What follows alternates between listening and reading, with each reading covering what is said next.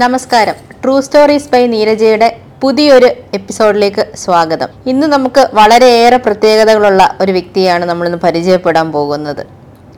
തളർത്താൻ നിനക്കാവില്ലട എന്ന് പല സിറ്റുവേഷനിലും തെളിയിച്ച ഒരു സ്ത്രീയാണ് നമ്മൾ പരിചയപ്പെടാൻ പോകുന്നത്, ശാലിനി ചേച്ചി.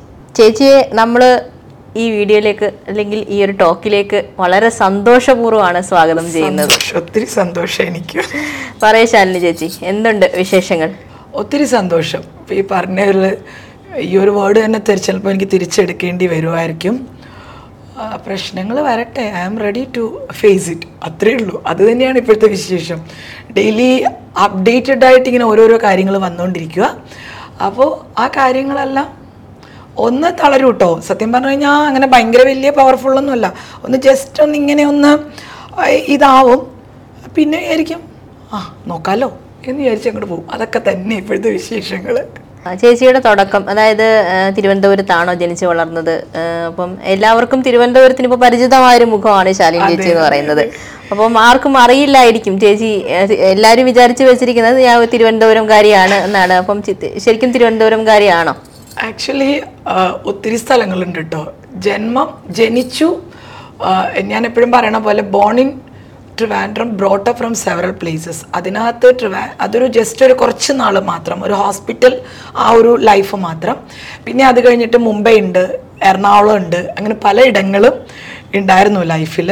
പക്ഷെ ഏറ്റവും കൂടുതൽ താമസിച്ചിട്ടുള്ളത് വിവാഹത്തിന് മുൻപ് ഉള്ള കാലഘട്ടങ്ങളിൽ സ്കൂൾ വിദ്യാഭ്യാസമൊക്കെ കൂടുതലും എറണാകുളത്താണ്.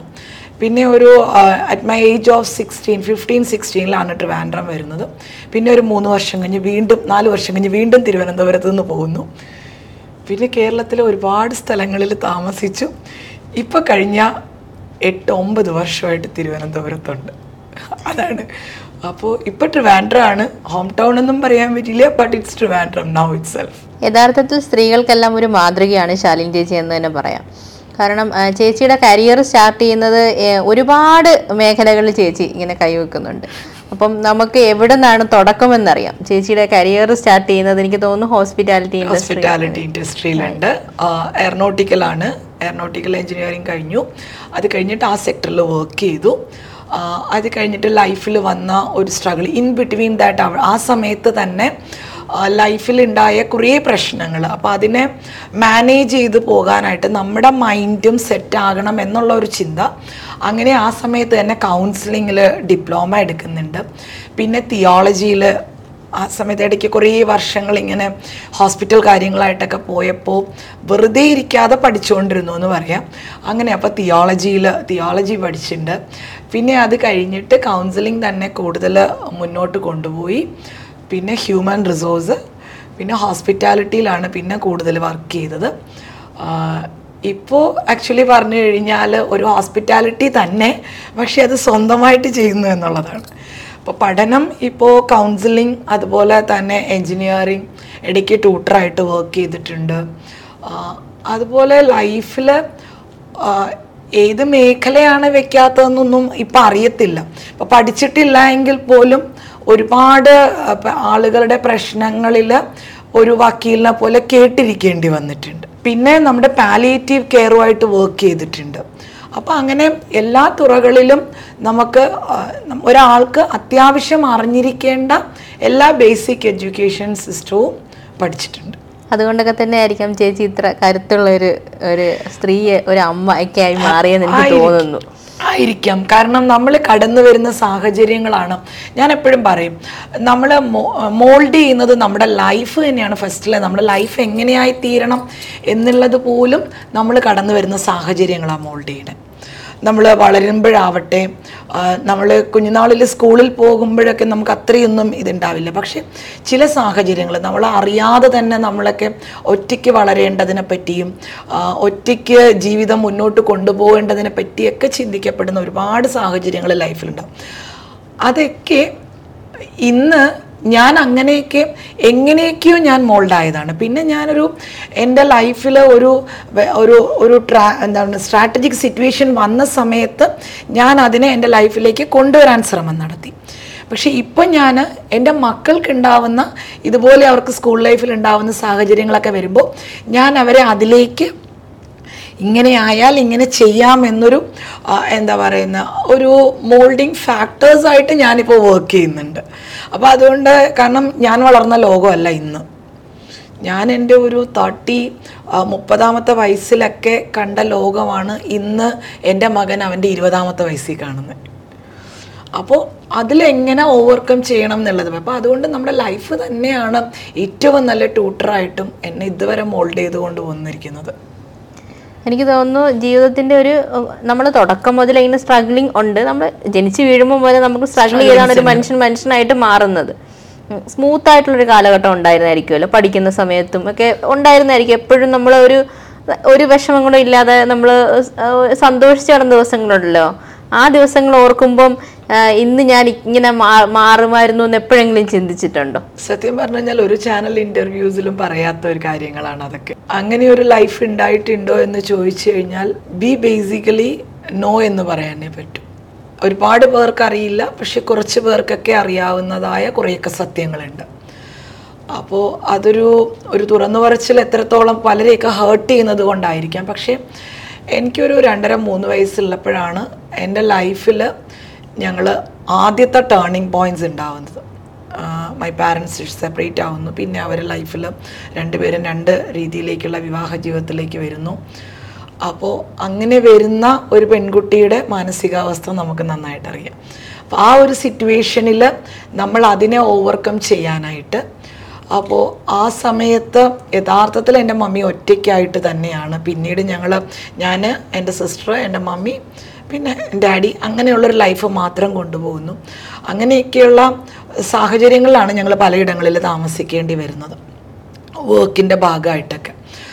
അപ്പോൾ അവിടെ നമ്മൾ ശരിക്കും ഒറ്റയ്ക്കാണ്. അപ്പോൾ അവിടെയൊക്കെ അന്ന് മുതലേ ഒറ്റയ്ക്കാണ് കാര്യങ്ങൾ ചെയ്ത് ചെല്ലുക. അപ്പോൾ എൻ്റെ മമ്മിയൊക്കെ എപ്പോഴും പറഞ്ഞു കേട്ടിട്ടുണ്ട്, ഞങ്ങളുടെ വീട്ടിലെ ആൺകുട്ടിയാണ് അവൾ എന്നുള്ള രീതിയിൽ. കാരണം ഒരു മടിയും കൂടാതെ എല്ലായിടത്തും പോയി അന്നൊക്കെ പണ്ട് എല്ലാം ചെയ്യുന്നത് ഞാൻ തന്നെയാണ് എന്ന് തന്നെ പറയാം. അപ്പോൾ വീട്ടിലെല്ലാ കാര്യങ്ങൾക്കും മുന്നിൽ നിൽക്കുക, അത് കാര്യങ്ങൾ ചെയ്യുക, പഠിക്കുക, വീട്ടിലെ ജോലി ചെയ്യുക. പിന്നെ ഇളയ സിസ്റ്റർ ഉണ്ട്, പിന്നെ ബ്രദറായി, പിന്നെ അവരുടെ കാര്യങ്ങൾ. മമ്മി ഒറ്റയ്ക്കാണ്. മമ്മി അന്നൊന്നും മമ്മി ബോൾഡായിട്ടുള്ള ഒരാളല്ല. അതുകൊണ്ടാണ് മമ്മിയുടെ ലൈഫിൽ അങ്ങനെയുള്ള കുറേ വിഷമങ്ങൾ ഉണ്ടായത്. അപ്പോൾ അതിൻ്റെ കൂടെ നിന്നിട്ട് നമ്മൾ കരിപ്പിടിപ്പിച്ച് മുന്നോട്ട് കൊണ്ടുപോകാം. പിന്നെ സ്കൂൾ ലൈഫും പിന്നെ നമുക്ക് ഉണ്ടാകുന്ന നമ്മളൊരു എപ്പോഴും നമ്മുടെ സ്മൂത്ത് ആൻഡ് ലൈഫിലേക്ക് പുതിയൊരു വ്യക്തി, നമ്മൾ വിചാരിക്കാത്ത ഒരു വ്യക്തി കടന്നു വരുമ്പോൾ ഉണ്ടാകുന്ന പ്രശ്നങ്ങൾ ഏതൊരു പെൺകുട്ടികൾക്കുള്ളതുപോലെ എനിക്കും ഉണ്ടായിട്ടുണ്ടായിരുന്നു. അപ്പോൾ അതങ്ങനെ അങ്ങോട്ട് പോയി. പിന്നെ അതിനിടയിലും നമ്മൾ സന്തോഷിച്ചിരുന്നു. അതാണ് വേറൊരു കാര്യം. പ്രശ്നങ്ങൾക്കിടയിലും നമ്മൾ ഭയങ്കര ഹാപ്പി ആയിരുന്നു എന്നുള്ളതാണ്. പിന്നെ അത് കഴിഞ്ഞ് സ്കൂൾ വിദ്യാഭ്യാസം ഒട്ടും പ്രതീക്ഷിക്കാതെയാണ് തിരുവനന്തപുരത്ത് എത്തിച്ചേരുന്നത്. ആ സമയത്ത് പിന്നെ അതൊരു 3 വർഷക്കാലം പിന്നെ വീണ്ടും തിരിച്ചു പറിച്ച് നടപ്പെടുകയാണ്. അപ്പോൾ ഇതിൻ്റെയൊക്കെ ഇടയിൽ ഒരു സ്മൂത്തനിങ് എന്ന് പറയുന്നതല്ല ഉണ്ടായത്. അപ്പ് ആൻഡ് ഡൗൺസ് ആയിരുന്നു. ഈ അപ്പ് ആൻഡ് ഡൗൺസ് ഒക്കെയാണ് ഇപ്പോഴും നമ്മൾ അയ്യോ അന്ന് ഞാൻ ഇങ്ങനെയൊക്കെ ചെയ്തിരുന്നെങ്കിൽ പക്ഷെ ഇന്നിങ്ങനെയൊന്നും ഉണ്ടാവില്ലായിരുന്നു എന്നുള്ള ചിന്തയാണ്. അപ്പോൾ സ്മൂത്തനിങ് ലൈഫ് വളരെ കുറവായിരുന്നു. പക്ഷെ ഇപ്പോൾ ഒരു കാര്യം പറയാം കേട്ടോ, ബി ഫ്രാങ്ക്, ഇപ്പം ലൈഫ് സ്മൂത്ത് തന്നെയാണ്. ഇപ്പം സത്യം പറഞ്ഞാൽ ഞാൻ ആഗ്രഹിക്കുന്നത് പോലെ എനിക്ക് ചിരിക്കാനും, ഞാൻ ആഗ്രഹിക്കുന്നത് പോലെ എനിക്ക് സഞ്ചരിക്കാനും, ഞാൻ ആഗ്രഹിക്കുന്നത് പോലെ എനിക്ക് കാര്യങ്ങളിൽ തീരുമാനമെടുക്കാനും ഒക്കെ എനിക്ക് സാധിക്കുന്നത് എൻ്റെ ഈ 40+ എന്ന് പറയുന്ന കാലഘട്ടത്തിലാണ്. So I'm very happy. ഈ 40 കഴിഞ്ഞതിൽ എനിക്ക് ഭയങ്കര സന്തോഷമാണ്. അതെത്രയാണെന്നുള്ളത് എൻ്റെ മോള് പറയുന്നത് പറയുന്നില്ല, അത് പ്ലസ് ആണ്. ഇങ്ങനെ എല്ലാവരും ഇപ്പം നമ്മൾ ഇപ്പോഴത്തെ കുട്ടികൾ, അതായത് ഇപ്പോൾ ആൺകുട്ടിയും പെൺകുട്ടിയും ഒന്നുമില്ല, വളരെ ചെറിയ കാര്യങ്ങൾക്ക് തന്നെ അവർ വളരെ ഡെസ്പായി പോകുന്നുണ്ട്. വെറും ചെറിയ കാര്യം നമ്മൾ കേൾക്കുമ്പോൾ ഓർക്കും, ഇത്രയും ചെറിയ കാര്യങ്ങൾക്ക് നീ എന്തിനാണ് ഇങ്ങനെ ഡെസ്പാവുന്നത്? നമ്മൾ ഒരു തൊട്ടെങ്കിലും നമ്മുടെ ഏതെങ്കിലും ഫ്രണ്ട് സർക്കിളിനോട് ചോദിക്കേണ്ടി വരും. തീർച്ചയായും അങ്ങനെയുള്ളവർക്ക് ചേച്ചിയെ പോലൊരു മാതൃക എന്ന് പറയും. എല്ലാവരും ചിലപ്പോൾ അവരുടെ വിഷമങ്ങൾ കൊണ്ട് ശ്രദ്ധിക്കണമെന്നില്ല. ചിലപ്പോൾ നമ്മുടെ ഈ ഒരു ടോക്കിൽ കൂടെ പലർക്കും അതൊരു ടിപ്പായിക്കൊണ്ടിരിക്കട്ടെ. നമ്മൾ വിഷമങ്ങൾ എല്ലാവർക്കും ഉണ്ടാകുമ്പോൾ അതിനെ തരണം ചെയ്യുക എന്നത് വളരെ വലിയൊരു കാര്യമാണ്. നമ്മൾ വിഷമിച്ചിരിക്കുന്ന ഒരാളുടെ നീ പോയൊരു സിനിമ കാണുക, നീ പോയി യാത്ര പോകുന്നൊക്കെ പറഞ്ഞു കഴിഞ്ഞാൽ നമുക്ക് അവരുടെ മനസ്സിലുള്ള അവസ്ഥ നമുക്ക് മനസ്സിലാവത്തില്ല. അതിനേക്കാൾ ഉപരി ഒരാൾക്ക് കൊടുക്കാൻ പറ്റുന്ന ഉപദേശം ഒട്ടും ആർക്കും ഇഷ്ടമല്ല. എങ്ങനെ നമുക്ക് ആ വിഷമങ്ങളെ തരണം ചെയ്യാം? ആക്ച്വലി ഞാൻ എപ്പോഴും പറയുന്ന ഒരു കാര്യമുണ്ട്. ഞാൻ ഇടയ്ക്കൊക്കെ എനിക്കൊന്ന് ഏതെങ്കിലും ടോക്കിൽ പറഞ്ഞിട്ടുണ്ടോ എന്ന് എനിക്ക് ഓർമ്മയില്ല. ഞാൻ എപ്പോഴും നമ്മുടെ ലൈഫ് എപ്പോഴും നമ്മൾ പറയുന്ന പോലെ യാത്ര തന്നെയാണ്. ഇപ്പോൾ ഏറ്റവും കൂടുതൽ ഇന്ന് നമ്മുടെ ഭയങ്കര സിറ്റിയിൽ കൂടെ പോകുന്ന ഒരു KSRTC ബസ്സാണ് എൻ്റെ ലൈഫെന്ന് ഞാൻ പറയും. അത് എപ്പോഴും എന്ത് വേണമെങ്കിലും സംഭവിക്കും. പ്രത്യേകിച്ച് അത് യാത്ര ചെയ്തുകൊണ്ടിരിക്കുമ്പോൾ നമ്മൾ കണ്ടുകൊണ്ടിരിക്കുന്നത്, നമ്മളൊന്ന് നോക്കി ചിലപ്പോൾ കയറി വരുന്നവരുണ്ട്, അവർ 2 സെക്കൻഡ് കഴിഞ്ഞ് ചിലപ്പോൾ ഒരു കുഞ്ഞിനെയും കൊണ്ട് കയറി വരുന്നവർ കാണും. നമ്മുടെ മുൻപിലാണ് ഇരിക്കണമെങ്കിൽ 2-3 മിനിറ്റ് ആ കുഞ്ഞുമായിട്ടുള്ള നമുക്കൊരു നല്ല ഭയങ്കര മെമ്മറബിൾ ആയിട്ടുള്ള 2-3 നിമിഷങ്ങളുണ്ടാവും. അത് കഴിഞ്ഞിട്ട് അതങ്ങോട്ട് തിരിച്ചിറങ്ങിപ്പോകും. ഇറങ്ങിപ്പോകുമ്പോൾ നമുക്ക് ആ കുഞ്ഞിൻ്റെ ചിരി നമ്മുടെ ഉള്ളിൽ കുറേ നേരം നിൽക്കും. സെയിം ആസ് അതുപോലെ ചിലപ്പോൾ നല്ല ഭംഗിയുള്ള വേഷമിട്ട് തരുന്ന പെൺകുട്ടികളെ കാണുമ്പോൾ നമ്മളൊന്ന് നോക്കും.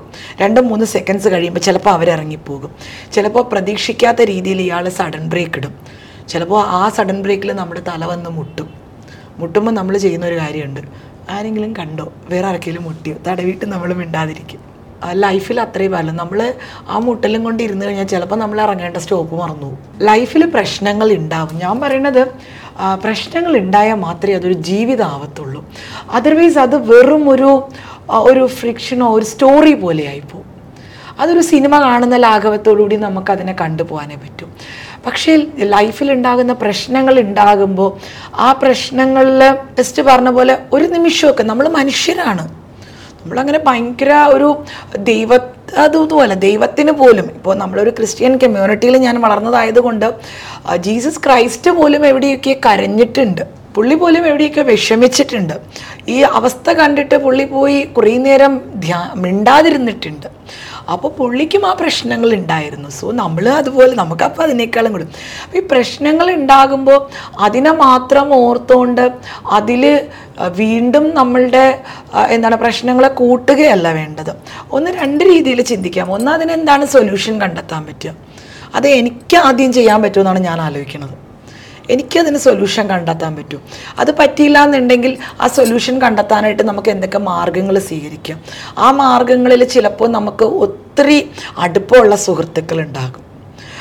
എനിക്ക് എന്തെങ്കിലും പെട്ടെന്നൊരു വിഷമം ഉണ്ടാകുമ്പോഴും ഞാൻ ആദ്യമൊക്കെ ഞാൻ ഇടയ്ക്ക് കുറച്ച് നാൾ FBയിൽ ഇല്ലാതിരുന്ന, ഫേസ്ബുക്ക് ഇപ്പോൾ ഒരു ഗുഡ് പ്ലാറ്റ്ഫോമാണെന്ന് ഞാൻ പറയും.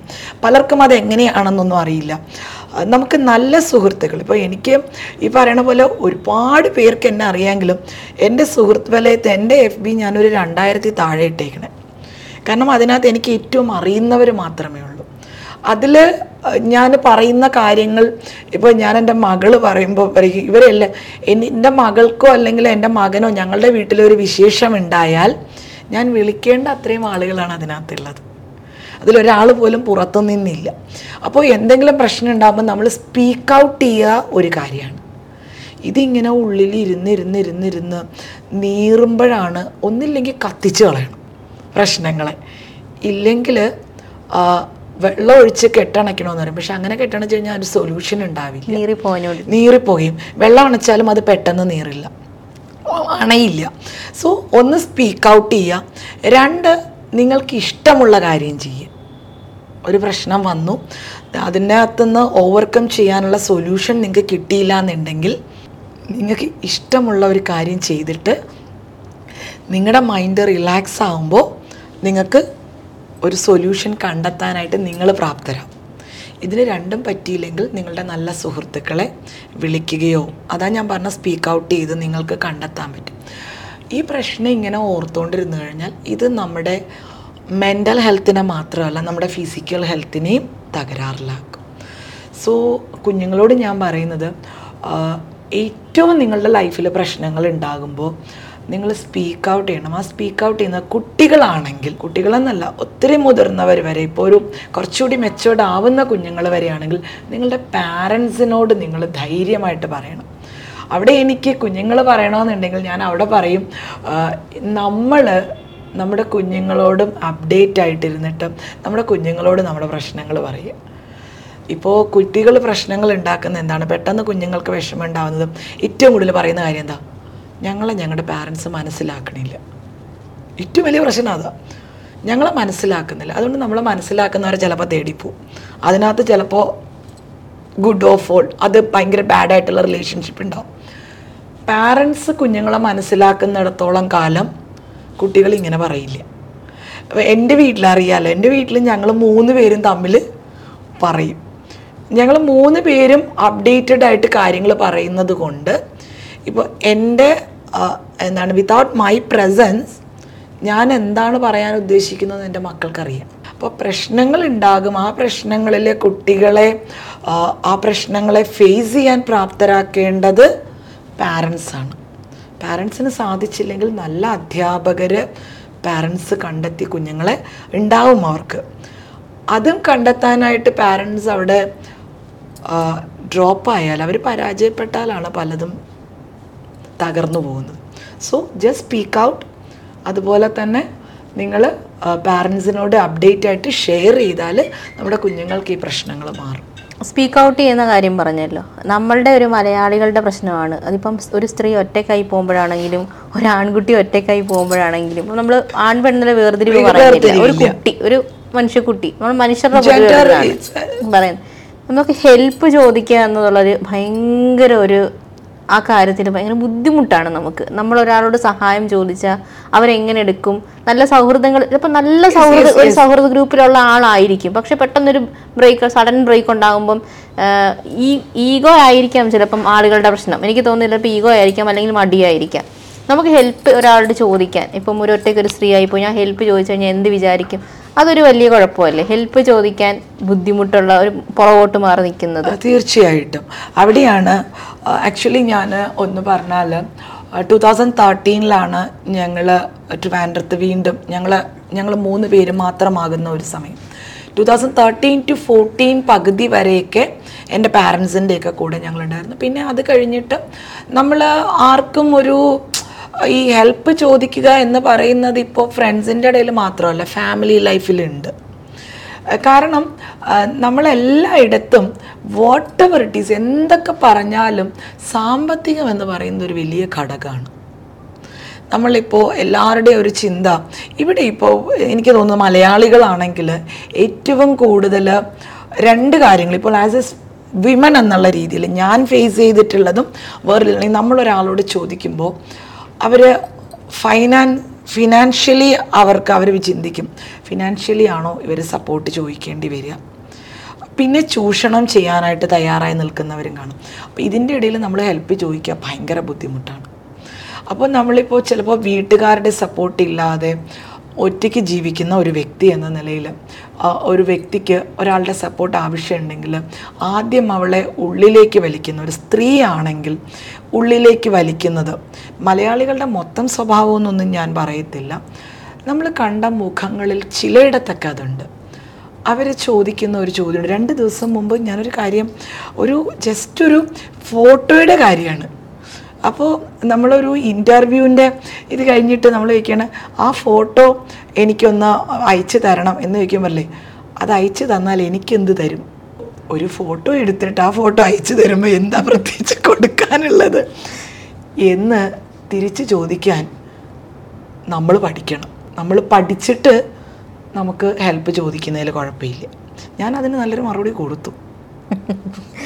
കാരണം അപ്പോൾ ഇതേ സംഭവം എൻ്റെ വേറൊരു സുഹൃത്തും എന്നോട് പറഞ്ഞിട്ടുണ്ടായിരുന്നു, ചേച്ചി ഞാനിങ്ങനെ ഒരു കാര്യം ചോദിച്ചപ്പോൾ എന്നോടും ഇതുപോലെ ഒരാൾ ചോദിച്ചിരുന്നു. അപ്പോൾ ഞാൻ പറഞ്ഞു, അത് തിരിച്ച് നീ കൊടുക്കേണ്ടത് എന്താണെന്ന് പറയുക. അപ്പോൾ ഇത് എനിക്ക് മാത്രമല്ല ഒരുപാട് പേർക്ക് വരുന്നതാണ്. ഹെൽപ്പ് ചോദിക്കുമ്പോൾ നമ്മളിൽ നിന്ന് ആവശ്യപ്പെടുന്നത്, ഇപ്പോൾ സാമ്പത്തികമായിട്ട് സഹായം ഇപ്പോൾ ഞാനെന്ന് പറയുന്ന വ്യക്തി, ഞാൻ 0 സ്റ്റാർട്ട് ചെയ്തത്. ഞാൻ അന്ന് ജോലി ഇല്ലാതിരുന്നിട്ട് കൂടിയും ഞാൻ പിന്നെ എൻ്റെ സുഹൃത്തുക്കൾ, എന്നോടൊപ്പം പഠിച്ചവരും എൻ്റെ യാത്രയിൽ കണ്ടുമുട്ടിയവരുമായ സുഹൃത്തുക്കളുടെയൊക്കെ നല്ല സപ്പോർട്ടോടു കൂടി തന്നെയാണ് ഞാൻ ഇന്ന് നിൽക്കുന്ന ഈ ഒരു അവസ്ഥയിലേക്ക് നമ്മളെ പല സാഹചര്യങ്ങളും നിലനിർത്തിയത്. സാമ്പത്തികമായിട്ട് മാത്രമല്ല, ചേർത്ത് പിടിക്കലുകൾ എല്ലാ രീതിയിലും ഉണ്ടല്ലോ. അപ്പോൾ അങ്ങനെ, പക്ഷെ നമ്മളെ ഒരു ജെൻഡർ വ്യത്യാസമില്ലാതെ ചേർത്ത് പിടിച്ചതായ നല്ല സുഹൃത്തുക്കളുണ്ട്. അപ്പോൾ ഇവരുടെയൊക്കെ കൂടെ നമ്മളിങ്ങനെ വളർന്ന് മുന്നോട്ട് വരുന്ന സമയത്തും ഈ പറയുന്ന സഹായം നമ്മൾ ചോദിച്ച് പലയിടത്തും പോകുമ്പോഴും ഞാൻ സഹായിക്കാം, പക്ഷേ നിങ്ങൾ എന്താണ് ഇത് ചെയ്തു തരാം. സാമ്പത്തികമാണെങ്കിലും അങ്ങനെ. ഒരു സ്ക്രീൻഷോട്ട് എൻ്റെ കയ്യിൽ ഇപ്പോഴും കിടപ്പുണ്ട്, പക്ഷെ അതവിടെ കിടക്കട്ടെ എന്ന് വിചാരിക്കും. അതൊന്നും പബ്ലിക്കാക്കാൻ താല്പര്യമില്ലാത്തതാണ്. അപ്പോൾ പിന്നെ വേറെയുണ്ട്, നമ്മൾ സ്ത്രീകളിൽ നിന്നും അങ്ങനെ ഉണ്ടായിട്ടുണ്ട്. നമ്മൾ ചിലപ്പോൾ നമ്മളുടെ ഏറ്റവും ഭയങ്കര വേസ്റ്റായിട്ടുള്ള സമയത്ത് നമ്മളോടൊപ്പം ഉണ്ടായിരുന്ന സ്ത്രീകളാണ്, നമ്മളോടൊപ്പം ചേർത്ത് പിടിച്ച്. അപ്പോൾ നമ്മളുടെ ഒരു ആവശ്യ സമയത്ത് അവർ നമ്മളെ സഹായിച്ചിട്ടുണ്ട്. പക്ഷെ നമുക്കത് പെട്ടെന്ന് നമ്മൾ പക്ഷേ ഉയരാൻ പറ്റാതെ, നമ്മൾക്കിങ്ങനെ ഓരോ പ്രശ്നങ്ങൾ നമ്മൾ ഫേസ് ചെയ്യുമ്പോൾ നമുക്ക് അവരോട് തിരികെ കൊടുക്കാൻ പറ്റാതെ വരുമ്പോൾ അവരിൽ നിന്ന് കിട്ടുന്ന ചില മറുപടികൾ കേൾക്കുമ്പോൾ നമുക്ക് സങ്കടം. അത് കേൾക്കുമ്പോഴും നമ്മൾ വിചാരിക്കും ഇനി ആരോടും സഹായം ചോദിക്കരുത്. പക്ഷേ മനുഷ്യൻ അല്ലെങ്കിൽ നമ്മുടെ ഇവിടെ മൃഗങ്ങൾ ഒഴികെ, മൃഗങ്ങളും അങ്ങനെ തന്നെയാണെന്ന് തോന്നുന്നു, നമ്മൾ പണ്ട് മുതലേ അങ്ങടും ഇങ്ങടും കൊടുത്തും വാങ്ങിയും ഒക്കെ തന്നെയാണ് നമ്മൾ ലൈഫിൽ നമ്മളായി തീരുന്നത്. സോ നമുക്ക് ഒരാളുടെ സഹായം ഇല്ലാതെ ജീവിക്കാൻ പറ്റില്ല എന്നൊന്നും ഞാൻ പറയത്തില്ല. അതൊക്കെ ചുമ്മാ പറയുന്നത്. എനിക്ക് ആരുടെയും സഹായം വേണ്ട. ചിലർ പറയാം എനിക്ക് ആരുടെയും സഹായം വേണ്ട, ഞാൻ ഒറ്റയ്ക്ക് ജീവിച്ചോളാം. അങ്ങനെയല്ല. നമ്മൾ ചിലപ്പോൾ അയാളുടെ വേണ്ടതായിരിക്കാം, നമ്മൾ ആരുടെയെങ്കിലൊക്കെ പക്ഷെ മലയാളികളോട് ചോദിക്കാൻ മലയാളികളോട് ചോദിക്കാൻ ഭയങ്കര പാടാണ്. കാരണം ഈ പറയുന്ന ഒരിത് ഞാൻ കുറച്ച് പുറത്ത് ജീവിച്ചത് കൊണ്ടായിരിക്കാം, പുറത്തുള്ളവർ നമ്മൾ അങ്ങോട്ട് ചോദിക്കുന്നതിനും അവർ ചോദിക്കുന്നതിനും മേ ഐ ഹെൽപ്പ് യു, നിങ്ങൾക്ക് എന്താണ് വേണ്ടത് എന്ന് ചോദിക്കാനുള്ള ഒരു സംസ്കാരം നമ്മുടെ മലയാളി പഠിച്ചു വരികയാണെങ്കിൽ നമ്മൾ ഈ ആദ്യം പറഞ്ഞതിലോട്ട് വിഷമം ഉണ്ടാവില്ല. ഇന്നത്തെ തലമുറ അത് ചെയ്തു വരുന്നുണ്ട്. നല്ല സുഹൃത്ത് ബന്ധങ്ങളിൽ ഒരു 3 വർഷം മുൻപ് വരെ നമ്മൾ പറയുന്നത് പോലെ ആൺകുട്ടികളും പെൺകുട്ടികളും ഒക്കെ പക്ഷേ ഇപ്പോഴത്തെ ജനറേഷൻ കുറേയൊക്കെ മാറ്റമുണ്ട്. ഞാൻ കുറേ കുട്ടികളോടൊരു സാധനം, അവരിപ്പോൾ സഹായം ചോദിക്കാനായിട്ട് മടിയില്ല, അവർക്ക് കിട്ടിയില്ലെങ്കിൽ അതിലവർക്ക് പരാതിയില്ല, അങ്ങനെ വരുന്നുണ്ട്. അപ്പോൾ അതുകൊണ്ട് തന്നെ ഞാൻ പറയുന്നത് ചോദിക്കണം കേട്ടോ. ഒറ്റ ചോദ്യമല്ലേ ചോദിക്കാൻ പറ്റൂ. കിട്ടിയാൽ കിട്ടി പോയാൽ പോയി എന്നുള്ളതല്ല. നിങ്ങൾ ചോദിക്കുക. നിങ്ങൾക്ക് അവർക്ക് പറ്റില്ല എന്നുണ്ടെങ്കിൽ ഓക്കെ. നാളെ ചിലപ്പോൾ ഒരു സാഹചര്യത്തിൽ ചോദിച്ചില്ല എന്നുള്ള കാരണം കൊണ്ട് നമ്മളുടെ പല വിഷമങ്ങളും വളരെ അഗാധത്തിലേക്ക് പോകാതിരിക്കണമെങ്കിൽ നിങ്ങൾക്കൊരു സങ്കടം ഉണ്ടാകുമ്പോൾ നിങ്ങൾക്ക് ഏറ്റവും പ്രിയപ്പെട്ടവരോടോ അതല്ലെങ്കിൽ ആരോടെങ്കിലും ഒന്ന് ചോദിക്കുന്നതിൽ തെറ്റില്ല. അവിടെ അവർ നിങ്ങളെ ചിലപ്പോൾ മാറ്റി നിർത്തുമായിരിക്കാം. ചിലപ്പോൾ നിങ്ങൾ സാമ്പത്തിക സഹായം ചോദിച്ചതിൻ്റെ കാര്യത്തിൽ നിങ്ങളുടെ സുഹൃത്ത് ബന്ധങ്ങളെ തന്നെ മാറ്റി നിർത്തുകയാണെങ്കിൽ പോലും ഞാൻ പറയുന്നു ഒന്ന് ചോദിക്കുക. അപ്പം നമുക്ക് അറിയാൻ പറ്റുമല്ലോ യഥാർത്ഥ സുഹൃത്ത് ആരാണെന്ന്. സോ അവിടെയും സ്പീക്ക് ഔട്ട് തന്നെയാണ്, നമ്മൾ തുറന്ന് സംസാരിക്കുക. എല്ലാ പ്രശ്നങ്ങൾക്കും പരിഹാരം അത് തന്നെയാണ്. ശാലിൻ ചേച്ചിയുടെ ആരോഗ്യ ജീവിതത്തിലേക്ക് വരുവാണെന്നുണ്ടെങ്കിൽ ഒരു സഡൻ ബ്രേക്ക് തന്നെയായിരുന്നു. നമ്മളെപ്പോഴും പറയും, നമ്മൾ ഇത്രയും നമ്മുടെ മെഡിക്കൽ ഫീൽഡ് വളർന്നിട്ടുണ്ടെങ്കിലും എല്ലാവർക്കും ക്യാൻസർ എന്ന് കേൾക്കുമ്പോൾ ഒരു ഭയമാണ് ഉള്ളിൽ. അപ്പം അങ്ങനെ ഒരു രോഗത്തിന് ചേച്ചി ഒന്നല്ല നിരവധി തവണ തരണം ചെയ്ത് മുന്നോട്ട് വന്നിട്ടുണ്ട്. നമുക്ക് ആ ജീവിതം ഒന്നുകൂടെ പറയണമെന്നൊന്നും ഞാൻ നിർബന്ധിക്കുന്നില്ല ചേച്ചിയെ. ഇപ്പോഴും മനുഷ്യരുടെ ഉള്ളിലെ ആ ഒരു ഭയം, എനിക്ക് ഈ ഒരു അസുഖമാണല്ലോ എന്ന് ആലോചിക്കുമ്പം അങ്ങനെയുള്ളവർക്ക് ചേച്ചി വലിയൊരു ഉദാഹരണമാണ്. അവർക്കത് മാറ്റിയെടുക്കാൻ ചേച്ചിയുടെ വാക്കുകൾ കഴിയുമെന്ന് എനിക്ക് തോന്നുന്നുണ്ട്. ആക്ച്വലി ദ വൺ തിങ് ഞാൻ എപ്പോഴും പറയുന്നത്, നമ്മളെല്ലാവരും കണ്ടിട്ടുള്ളത് ഒരൊറ്റ ടൈപ്പ് ഓഫ് ക്യാൻസറാണ്. ലൈഫിൽ ഏത് രീതിയിലും വരാം. ഒറ്റ വാക്കി പറഞ്ഞാൽ എൻ്റെ 26-ാമത്തെ വയസ്സിൽ ഗർഭപാത്രം എടുത്തു മാറ്റിയൊരു സ്ത്രീയാണ്. എൻ്റെ അവിടെ ആ ഒരു അവയവത്തിൽ ഒരു കുഴപ്പമുണ്ട്. എൻ്റെ 26-ാം വയസ്സിൽ എനിക്ക് ചിന്തിക്കാനൊന്നും വലുതായിട്ടില്ല, കുഴപ്പമുണ്ട് എന്ന് ഡോക്ടർ പറഞ്ഞതനുസരിച്ച് അതിനി ഇരുന്നാൽ ഇതൊരു മരണകാരണം വരെ ആകും എന്നുള്ള ഇതുകൂടി വന്നപ്പോൾ അന്ന് നമ്മൾ എടുത്തു. പക്ഷേ അന്നത്തെ ആ സർജറി ഇന്നായിരുന്നുവെങ്കിൽ, അതില്ലാതെയുള്ള ഒരുപാട് നൂതന സംവിധാനങ്ങൾ ഇന്ന് മെഡിക്കൽ ഫീൽഡിലുണ്ട്. പക്ഷെ അന്നത് എടുത്തു മാറ്റിയപ്പോൾ അന്ന് അതിനോടനുബന്ധിച്ച് ഞാൻ അനുഭവിക്കേണ്ടി വന്ന ഒരുപാട് പ്രശ്നങ്ങളുണ്ട്. അത് ഇന്നും എന്നെ വിടാതെ പിന്തുടരുന്നുണ്ട് പല രീതിയിലും. പിന്നെ ഞാൻ എടുത്ത നമ്മളന്ന് രക്ഷപ്പെടാനുള്ള ഓട്ടമാണ് പലപ്പോഴും. അതിലൊക്കെ അലോപ്പതിയിലാണെങ്കിലും ആയുർവേദമാണെങ്കിലും ഒരുപാട് ട്രീറ്റ്മെൻറ്റുകൾ തന്ന ഒരുപാട് സൈഡ് എഫക്ട്സ് ഉണ്ട്. ബ്രസ്റ്റിൽ ക്യാൻസർ വരാതിരിക്കാൻ വേണ്ടിയിട്ട് കഴിച്ച ഒരു മരുന്ന്, ടൊമോക്സിഫിൻ പോലുള്ള ഒരു മരുന്നിൻ്റെ സൈഡ് എഫക്റ്റ് കൊണ്ട് എൻ്റെ ഇടത് കണ്ണിൻ്റെ കാഴ്ച നഷ്ടപ്പെട്ടത്. 20% ഉള്ളൂ. എല്ലാവരും ചോദിക്കും ഈ കണ്ണെന്താ ചെറുതായിട്ടിരിക്കണേ. അപ്പോൾ അതിന് കാഴ്ച കുറവാണ്.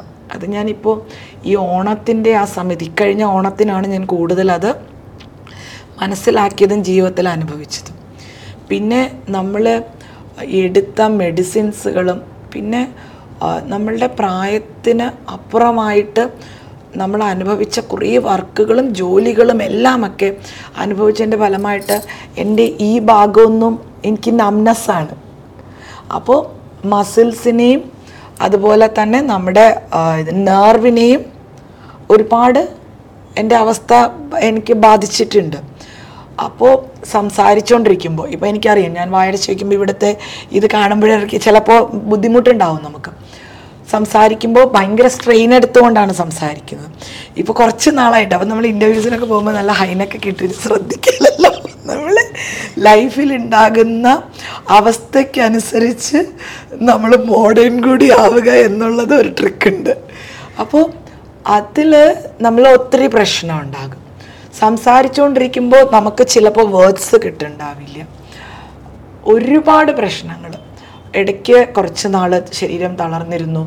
ഇപ്പോൾ ഇടയ്ക്കൊരു ജസ്റ്റ് ഒരു മുറിവ് ഉണ്ടായിട്ട് ഷുഗർ ഇല്ലാഞ്ഞിട്ട് കൂടി അത് ഉണങ്ങാനെടുത്ത കാലയളവ്, ഓക്സിജൻ്റെ ലെവൽ കുറഞ്ഞിട്ട്. പിന്നെ അത് മാത്രമല്ല, ഒരു എന്താ പറയുക, മൊത്തം ഫിറ്റിങ്സാണ്.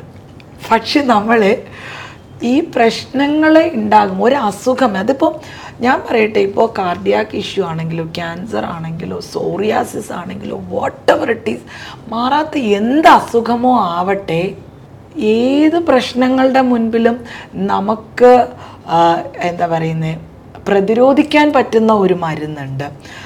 നമ്മളുടെ എന്താ പറയുന്ന ആത്മവിശ്വാസം. ആ ആത്മവിശ്വാസത്തിൽ നിന്ന് വരുന്ന ഒരു എന്താ പറയുക, പ്രശ്നങ്ങളിൽ ചിരിക്കാൻ പറ്റുന്ന ഒരിതുണ്ട്. ദാറ്റ്സ് എ മെയിൻ മെഡിസിൻ കേട്ടോ. അപ്പോൾ നിങ്ങൾക്ക് വരട്ടെ, ഇപ്പോൾ അസുഖമൊന്നുമല്ല, പ്രശ്നങ്ങൾ മാത്രം. ഇപ്പോൾ കോവിഡ് വന്നപ്പോൾ നമ്മൾ എന്തുമാത്രം അനുഭവിച്ചു. ആ കോവിഡിൻ്റെ ആഫ്റ്റർ എഫക്റ്റ് എന്തുമാത്രമാണ്. ബാക്കിയുള്ള അസുഖങ്ങളെക്കാട്ടിലും എഫക്റ്റ് ഉണ്ട് കുറേ പേർക്ക്. അപ്പോൾ പ്രശ്നങ്ങളും രോഗവും പ്രതിസന്ധികളും ജീവിതത്തിൻ്റെ ഭാഗമായാൽ മാത്രമേ ജീവിതം ആസ്വദിക്കാൻ പറ്റത്തുള്ളൂ. അപ്പോൾ നമ്മൾ വെറുതെ ഇങ്ങനെ ജനിച്ച് ജീവിച്ച് മരിക്കണോ അതോ ജീവിതം ആസ്വദിക്കണോ? ആസ്വദിക്കണമെങ്കിൽ ഇനിയും പോരട്ടെ എന്തെങ്കിലുമൊക്കെ, അങ്ങനെയാട്ടോ ചിന്തിക്കുന്നത്. അത് ചിലപ്പോൾ ഒരു അഹങ്കാരമായിട്ട് ബാക്കിയുള്ളവർക്ക് തോന്നാം, കാരണം രണ്ട് വണ്ടി തട്ടിയിട്ടും വീണില്ലല്ലോ എന്നുള്ളത്. ബട്ട് അങ്ങനെയല്ല കേട്ടോ. ഓരോ പ്രശ്നങ്ങളാണ് ഞാനെന്ന് പറയുന്ന വ്യക്തിയെ ഒത്തിരിയൊക്കെ സ്ട്രോങ് ആക്കുന്നത്. 2 ദിവസം മുമ്പ്, ഇപ്പോൾ 2 ദിവസം മുമ്പ് ഉണ്ടായൊരു കുഞ്ഞ് ഇഷ്യൂ, ഞാൻ സത്യം പറഞ്ഞു കഴിഞ്ഞാൽ ഞാനത് ഭയങ്കരമായിട്ട് സ്ട്രഗിൾ ചെയ്തു. ഞാൻ 2 ഇഷ്യൂ, കാരണം എല്ലായിടത്തും ഭയങ്കര കാറ്റും മഴയായിരുന്നു. എൻ്റെ തൊട്ടപ്പുറത്തും ഇപ്പുറത്തൊക്കെ ടാർപ്പ കണ്ട് കെട്ടിയ കടകളാണ്. അതിനൊന്നിനൊന്നും സംഭവിച്ചില്ല. ഞാൻ നല്ല കോൺക്രീറ്റിൽ ഉറപ്പിച്ച് വെച്ച എൻ്റെ ഷീറ്റും 1,68,000 രൂപയുടെ നഷ്ടം. ഞാൻ 2 സെക്കൻഡ്സ് കഴിഞ്ഞിരുന്നെങ്കിൽ എൻ്റെ തലയിലൂടെ വീഴേണ്ട സാധനം ഞാൻ സ്റ്റെപ്പ് കയറി വാതിൽ തുറക്കണു, ടപ്പേന്ന് അത് താഴെ വീണു. ഞാൻ 2 മിനിറ്റ് ഇങ്ങനെ അങ്ങ് നിന്നു. കുറച്ച് നേരം നോക്കി, കടയുടെ മൊത്തം അടച്ചിട്ട് ഞാൻ കടയ്ക്കകത്ത് കുറേ നേരം ഇരുന്നപ്പോഴേക്കും എൻ്റെ മകൻ വന്നപ്പോൾ എനിക്ക് സങ്കടം വന്നു. അവൻ പറഞ്ഞു, കരയില്ലേ അമ്മ. അവനും പേടിച്ചു പോയി. കരയില്ലേ അമ്മ കടൽ. ആ ഒരു കുറച്ച് കഴിഞ്ഞിട്ട് പിന്നെ അതിനെ തിരിച്ച് മേളിൽ കയറ്റാനുള്ള വഴിയാണ് നമ്മൾ ആലോചിക്കണേ. Whatever it's comes, we should find the solution. അതിപ്പോൾ രോഗമാവട്ടെ, സാമ്പത്തിക പ്രതിസന്ധി ആവട്ടെ, ഒറ്റപ്പെടലാവട്ടെ. നമ്മൾ പറയുന്നത് ഒറ്റയ്ക്കല്ലേ വന്നത്, ഒറ്റയ്ക്കല്ലേ ജീവിക്കണേ. ഇപ്പോൾ ഹസ്ബൻഡൊക്കെ കൂടെ ഉണ്ടെന്നുള്ള നടക്കാനൊന്നും പുള്ളിയല്ലല്ലോ നമ്മുടെ കാല് വെച്ചല്ലേ നടക്കണേ. അത് ചിലപ്പോൾ പുള്ളിക്ക് ചിലപ്പോൾ ഒരു വീഴ്ച എന്നാൽ വരും. പുള്ളി അങ്ങ് സൈഡിൽ നിന്നാലും നമ്മൾ നടന്നല്ലേ പറ്റൂ. So we should face it, whatever it's comes. നമ്മൾ ഫേസ് ചെയ്യുമ്പോൾ 2 രീതിയിലെടുക്കാം. അതിങ്ങനെ കരഞ്ഞ് നിലവിളിച്ച് അയ്യോ കഷ്ടം എന്ന് ഫേസ് ചെയ്യണോ, അതോ പോരട്ടെ എന്തായാലും ഞാൻ തന്നെ അനുഭവിക്കണം ചിരിച്ചുകൊണ്ട് ഫേസ് ചെയ്യണം. അത്രയേ ഉള്ളൂ കേട്ടോ പറയാനായിട്ട്, അല്ലാണ്ട് വലിയ ഉപദേശമൊന്നും അല്ല. കടയുടെ കാര്യം പറഞ്ഞപ്പം ഐ ഫ്രൂട്ട്, ഫുൾ കടയുടെ പേര് ഐ ഫ്രൂട്ട്, ബാക്കി അല്ല ഷാലിൻസ് ക്രിയ എന്ന് പറയുന്ന ഒരു ബ്രാൻഡ് ഉണ്ട്. ഐ ഫ്രൂട്ട് പിന്നെ വേറൊരു സെക്ടർ കൂടി ഇപ്പോൾ അടുത്ത് പറഞ്ഞ എൻ്റെ ചോറ്റുപാത്രം, അങ്ങനെയുണ്ട്. അതിലേക്കാണ് നമ്മൾ വരുന്നത്. 2019 ലോക്ക്ഡൗൺ മറക്കില്ല. ആര് മറന്നാലും ആ ഡേറ്റ് ഞാൻ ചലഞ്ചിച്ച് മറക്കത്തില്ല. അതിന്റെ ആ കാര്യങ്ങളൊന്ന് പറയാമോ? അതും കൂടെ ഒത്തിരി ആവില്ലേ. I think this a very big interview. എന്നെ പറ്റി നിങ്ങൾ എടുക്കുന്നത് എനിക്കറിയില്ല, വലിയ കാര്യമായിട്ടൊന്നും പറയുന്നതല്ല കേട്ടോ, എഡിറ്റ് ചെയ്തോളൂ. കാരണം ആക്ച്വലി ഞാൻ എൻ്റെ വർക്ക് ചെയ്തിട്ട് 2013 ഞങ്ങൾ പെട്ടെന്ന് ഇതാവണം. പിന്നെ ഞാൻ ഹോസ്പിറ്റാലിറ്റി സെക്ടറിൽ ഒരുപാട് ജോലികൾ ചെയ്തു. അപ്പോൾ 2019 എനിക്ക് ഹെൽത്ത് കുറച്ച് ഇഷ്യൂസ് ഉണ്ടായി. അതുണ്ടായി എന്ന് പറഞ്ഞു കഴിഞ്ഞാൽ ക്രിയാറ്റിനൊക്കെ കൂടി ഭയങ്കര ബുദ്ധിമുട്ടായി. ഹാർട്ട് ഡയസ്റ്റോളിക് ഡിസ്ഫങ്ഷൻ, റിവേഴ്സിലാണ് ഇപ്പോൾ പമ്പ് ചെയ്യുന്നത്. അത് ഗ്രേഡ് 2 ആണ്. എൻ്റെ മോള് പറയുന്നില്ല ഇത് വലിയ പേടിക്കാനില്ല, ഇതിനേക്കാളും വലിയ കേസുകളാണ് ഞാൻ കൈകാര്യം ചെയ്യുന്നത്. സോ അതുകൊണ്ട് അങ്ങനെയൊക്കെ അവസ്ഥ വന്നു. ഞാൻ ഭയങ്കരമായിട്ട് വീട്ടിൽ എന്നെ കണ്ടാൽ പോലും എല്ലാവരും പേടിക്കുന്ന രീതിയിൽ എൻ്റെ രൂപമാറ്റമൊക്കെ ഒത്തിരി വന്നു. അപ്പോൾ സുജിത്തൊക്കെ സത്യം പറഞ്ഞാൽ ഭയങ്കര സങ്കടമായിരുന്നു. അവരൊക്കെ കാർത്തിക്കും എന്നെ വിളിച്ചിട്ട് പറഞ്ഞു, ചേച്ചി എന്തു പറ്റി, നീ വിഷമിക്കേണ്ട, തിരികെ വരും. ഇവരൊക്കെ പറയുന്നതാണ് നമ്മൾ പൊളിക്കും. ശരിയാണ്. ആ സമയത്ത് ഇവരെല്ലാവരും എന്നെ കാണാൻ വരുമ്പോൾ എനിക്ക് ഭയങ്കര സങ്കടം. അങ്ങനെ ഞാൻ ഇവിടെ നിന്ന് വയനാട്ടിലേക്ക് പോയി. അപ്പോൾ എൻ്റെ അർജുൻ അച്ചുവും ഇതുപോലെ സുജിത്തിനെ പോലെ എനിക്ക് എൻ്റെ യാത്രയിൽ കിട്ടിയ എൻ്റെ കൊച്ചനുജന്മാരാണ്. എന്നെക്കാട്ടിലും എന്നെ സ്നേഹിക്കുകയും ചേർത്ത് പിടിക്കുകയൊക്കെ ചെയ്യുന്ന ഒരുപാട് നല്ല സൗഹൃദങ്ങൾ സഹോദരങ്ങളായിട്ട് മാറിയിട്ടുണ്ട്. നമ്മുടെ രക്തബന്ധത്തെക്കാളൊക്കെ ഒത്തിരി അവർ ഭയങ്കര ഇതാണ്. അപ്പോൾ അങ്ങനെ അവൻ്റെയും കൂടെ സാഹചര്യത്തിൽ ഞങ്ങൾ പെണങ്ങോട് അവിടെ ഒരു പീസ് വില്ലേജ് എന്ന് പറയുന്ന ഒരു ഇതിൽ എൻ്റെ മക്കൾ ഭയങ്കര വിഷമത്തോടെയാണ് എന്നെ അവിടെ കൊണ്ടാക്കിയത്. അതൊരു ഓർഫനേജാണ്. അത് പക്ഷേ ഒരു പാലിയേറ്റീവ് സെൻ്റർ കൂടെയാണ്. ഞാൻ അവിടെ പോയി അവിടെ താമസിച്ചു. ഇവിടുന്ന് പോയത് ഞങ്ങൾ ഭയങ്കര ബുദ്ധിമുട്ടില്ല. തിരിച്ച് ഞാൻ ബസ്സിലാണ് വന്നത്. ഒത്തിരി അവിടുത്തെ വയനാട്ടിൽ ഒരു ട്രീറ്റ്മെൻറ്റൊക്കെ ചെയ്ത് ട്രൈബൽ ആയുർവേദമൊക്കെ ചെയ്ത് ഞാൻ ഒത്തിരി കൂടിയൊക്കെ ഹെൽത്തി ആയിട്ട് ഇവിടെ വന്നു. ഞാൻ വരുന്നത് ഡിസംബറിൽ. അപ്പോൾ ഇനി യാത്രയൊന്നും അധികം ചെയ്യാൻ പാടില്ല. പുതിയൊരു സംരംഭം, ഒരുപാട് സംരംഭകരെ വാർത്തെടുത്തു ഈ പറയുന്ന മോട്ടിവേഷനിലൂടെ.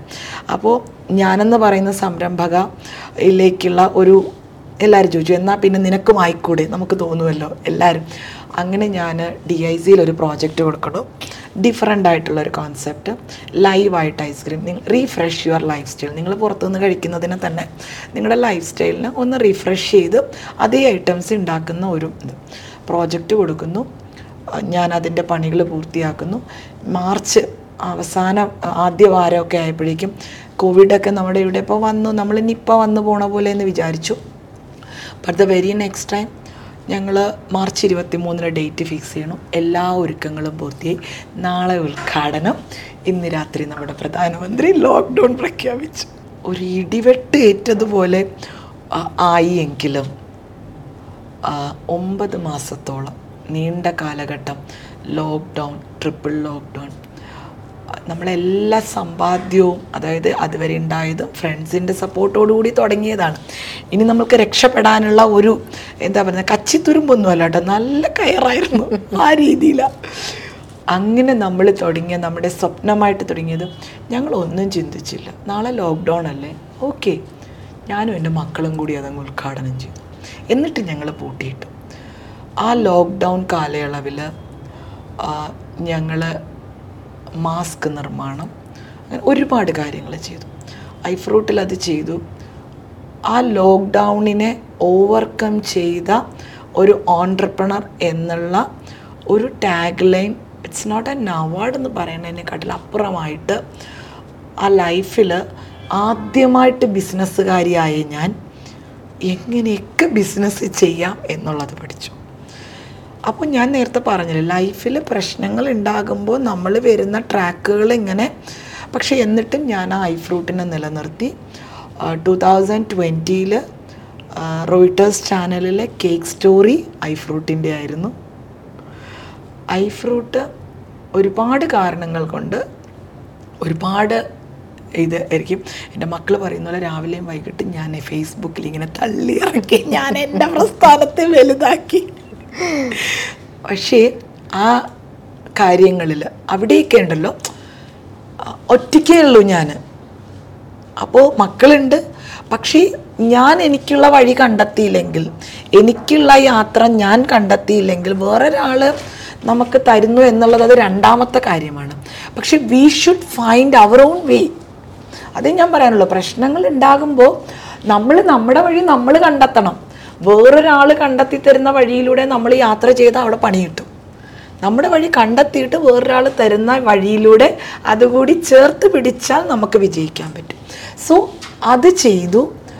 ഐഫ്രൂട്ട് എന്ന് പറയുന്നതിൽ നിന്ന് ഇപ്പോൾ 2 വർഷം ലോക്ക്ഡൗൺ 2ാം വാർഷികം ആഘോഷിക്കുന്ന അന്ന് ഐഫ്രൂട്ട് 2ാമത്തെ വാർഷികം ആഘോഷിക്കുന്ന ആ സമയത്ത് ഐഫ്രൂട്ടിനോടൊപ്പം ചേർത്ത് വയ്ക്കാൻ എൻ്റെ ചോറ്റുപാത്രം ഇറങ്ങി. പിന്നെ കുഞ്ഞു കുഞ്ഞു കുറേ കാര്യങ്ങൾ ഐഫ്രൂട്ടിൽ നടന്നു. എല്ലാം പോയിൻ്റ് ഔട്ട് ചെയ്തത് അവിടെ തന്നെയായിരുന്നു. എൻ്റെ ചോറ്റുപാത്രം എന്ന് കേൾക്കുമ്പോൾ എല്ലാവർക്കും ഒരു കൗതുകം ഉണ്ടാകും. ഇപ്പോഴും തിരുവനന്തപുരത്തിൻ്റെ പല സൈഡുകളിലും എന്താണ് ചോറ്റുപാത്രം എന്നും അറിയാത്തവരുണ്ടായിരിക്കും. അപ്പം നമുക്ക് അറിയണ്ടേ എന്താണ് ചോറ്റുപാത്രം? നമ്മുടെ തിരക്കേറിയ ജീവിതത്തിൽ എല്ലാവർക്കും സന്തോഷം തന്നൊരു കാര്യം തന്നെ ചോറ്റുപാത്രം. കൂടുതൽ ചോറ്റുപാത്ര വിശേഷങ്ങൾ. എൻ്റെ ചോറ്റുപാത്രം ആക്ച്വലി അതിപ്പോൾ നീരുവ പറയണമെങ്കിൽ നീരുവിൻ്റെ ആ ഒരു പാത്രം കയ്യിൽ കിട്ടുമ്പോൾ ഇറ്റ്സ് യുവർ.